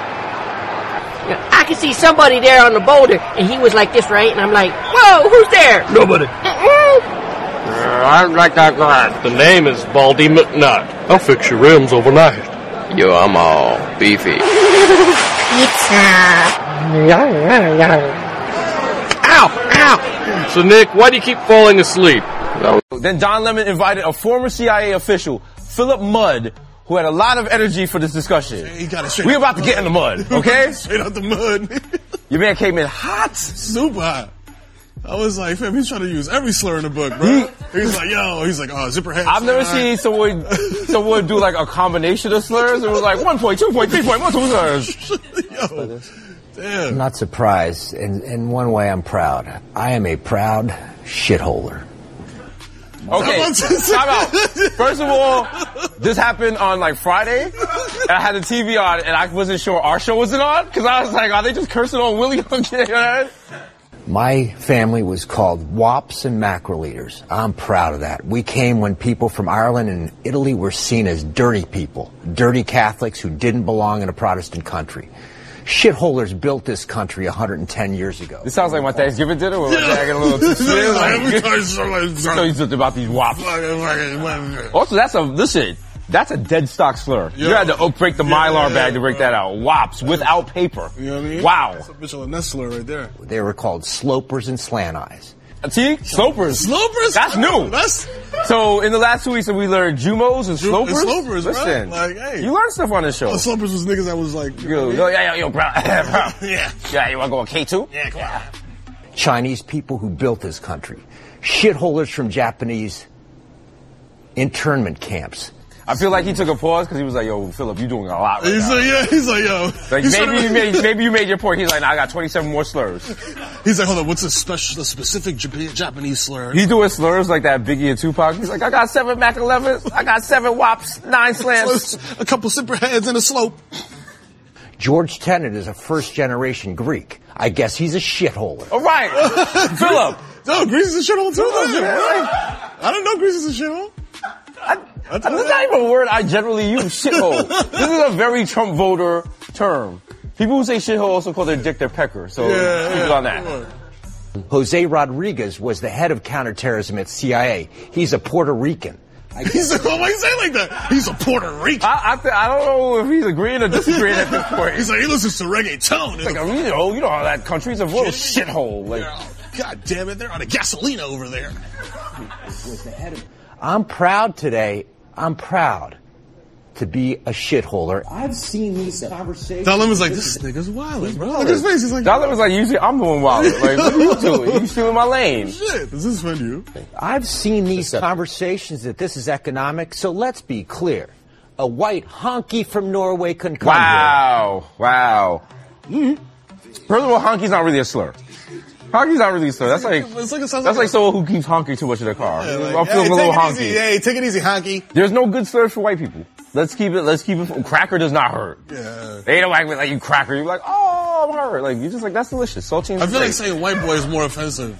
Remember your man Bo Bice drawn to tears because they called him a white boy? White boy at Popeyes? A white honky from Norway can come here, but a black dude from Haiti can't. What does that tell you in an America that in one generation called you a nigger? What does that tell you, Don? At that point, I was like, whoa. What's Don about to do? Is Don about to hook off? I thought Don was going to hit him with the fly like Donald Strawberry out the dugout punch. Like, I can tell you that what that tells a honky like me.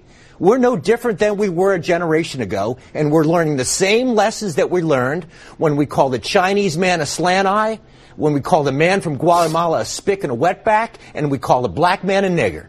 You didn't have to say nigger twice. He's like, this is my chance. Let's sprinkle it out evenly.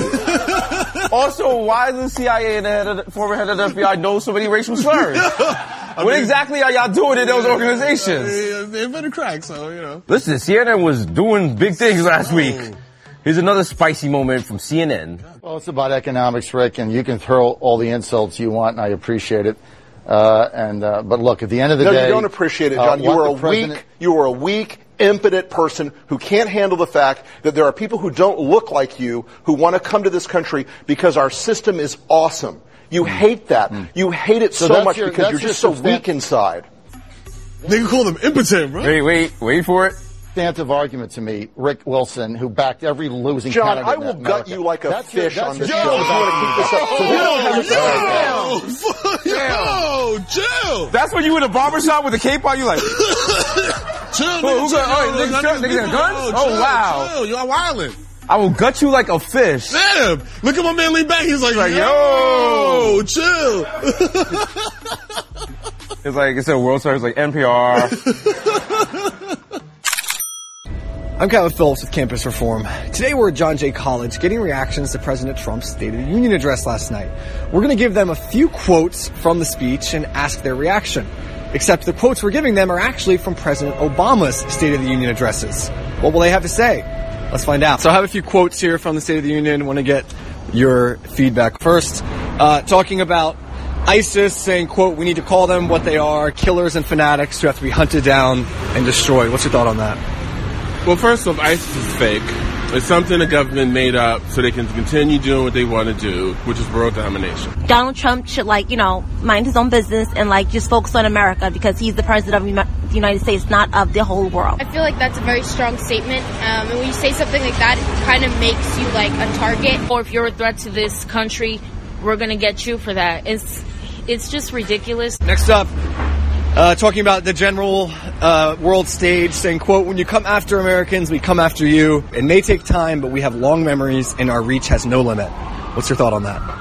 Well, I don't think that's a good way of handling something. It's like he doesn't think before speaking and how it's going to offend a lot of people. He should be careful because there's other countries out in the world that has, automatic weapons and, nuclear bombs. I mean, he's got small hands, so I don't know about his reach, so...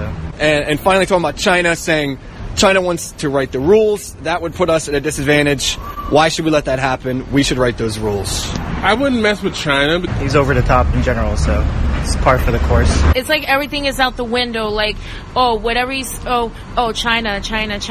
guess the way that he approaches things is very aggressive, and that's not the best way to approach situations. What if I told you that all three of these quotes were actually from President Obama's State of the Unions? All right. Full of shit, aren't you? What's your thought? Are you surprised? Kind of, yeah. It's actually crazy to hear that. I think there's a bias against President Trump when it comes to hearing a speech like the State of the Union. Yeah, I do think there's a bias. I guess, bias is really bad in general. Just because you don't agree with it doesn't mean it's not right. I am definitely not a huge fan of him. However, I think, being closed-minded is probably more dangerous than anything he could do. Some people are quick to judge on Donald Trump just because a few things he say, but I think if they paid attention to his whole presidency, maybe they'll have a better outlook on him and a better perspective in general. Because unfortunately a lot of times what you hear is tainted by bias and you really can't go off that. So do your own research, educate yourself, it's your duty. It's the future of the country. This as hospitalizations soared nationwide. More than 14,000 so far in this flu season, which could last until May. Officials remind people it's still not too late to get vaccinated. You reduce your chance of getting the flu by about a third. So that's not zero. Many parents still believe that the flu shot will actually give you the flu. The medical community is worried about misconceptions like that, and this one from Gloria Copeland, an advisor on the president's evangelical board. Just keep saying that I'll never have the flu. I'll never have the flu. Put words, inoculate yourself with the word of God. The concern, this could derail parents from getting their children the vaccine. When President Trump was a private citizen back in 2013, it was the president, as you just heard, who gets the blame for a government shutdown. But now that Trump is the president, the blame goes to the Democrats, according to him. We'll soon see. Anyway, the current impasse comes as Republicans control the House, the Senate, and the White House. You figure out who to blame. They control all three pieces. We heard from a couple of White House officials, including Mick Mulvaney. He's the director of the Office of Management and Budget.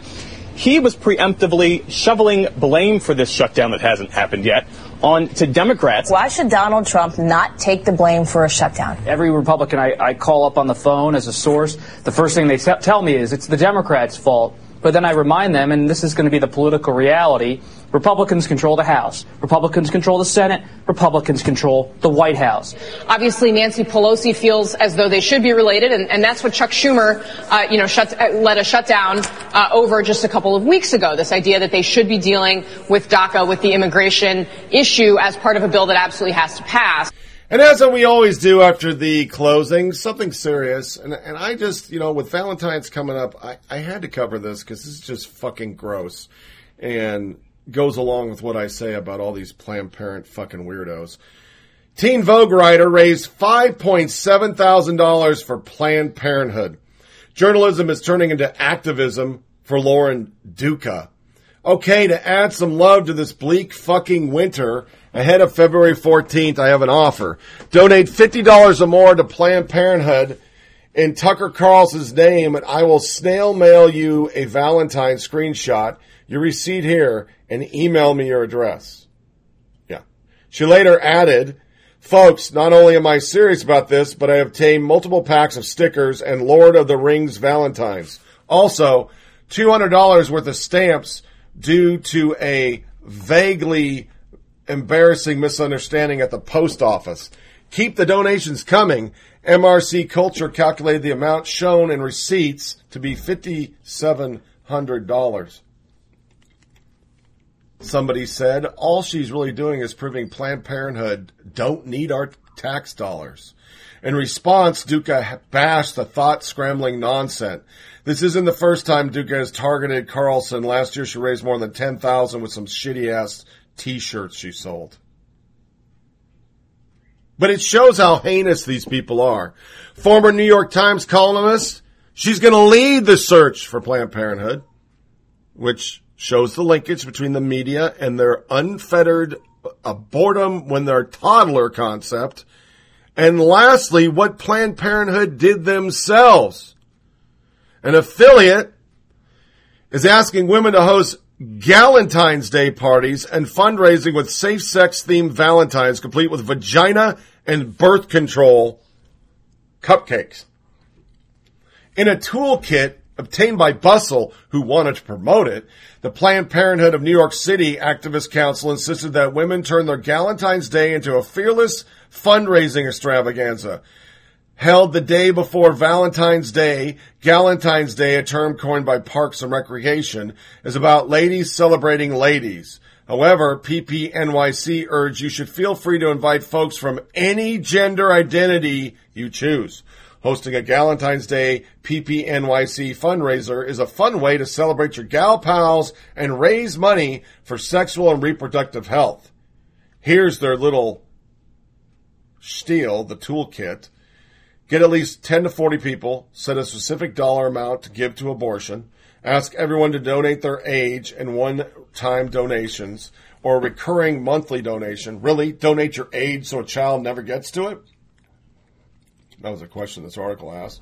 Make sure everyone at your event signs up for PPNYC. Send PPYNC safe sex themed Valentines. Download and color your own resistance coloring pages. Listen to PP-inspired playlist or create your own. Enjoy fancy feminist-themed cocktails. Marathon episodes of Park and Rec. Do some crafts like handmade cars to thank a health center or abortion provider. Yeah. That's a thing. That's a thing. That's what these people think is awesome. How can you celebrate abortion? How heinous are you that you turn Valentine's Day into Abortion Day? And I seriously have to ask once again, why do we give $500 million a year to an organization that's pulling in all sorts of money off Taco Tuesdays and dumb shit like this? Somehow I don't understand how eating tacos for abortion is a concept I'd ever grab. So I had to end on that because that's just fucking gross. You're a bunch of goddamn monsters and ghouls. So this wraps up another episode, a very long episode of Flyover Politic Podcast. Please feel free to share this with your family and friends. Send comments by email at foppodcast@gmail.com. foppodcast@gmail.com. You can get this show on SoundCloud, Podcast Addict, TuneIn Radio, Google Play, iTunes, Blueberry, and Stitcher. Remember to check out the Flyover Politic webpage at foppodcast.com. foppodcast.com. It's a theme. There you'll see feeds of the show, feeds to our Facebook page, and an email link also. You'll see every episode on the episode release page and a link to it, and my blogs on the blog page. Going to try to do another podcast by Friday, and that's the 19th, I'm pretty sure. Let me double check here because I, once again, for the second podcast, did not link the next podcast date. It's the 16th. I don't know where I got the 19th, but at the worst, it'll be released by the 19th because I do it on a Sunday. Make sure you disconnect from all your devices. Give your undivided attention to your kids because remember, it's a short ride. Make every day count. Thanks for listening, folks, and take care. Thanks for listening to this episode of Flyover Politic Podcast. Make sure to check out our webpage at foppodcast.com. Until next time, remember it's a short ride. Make every day count.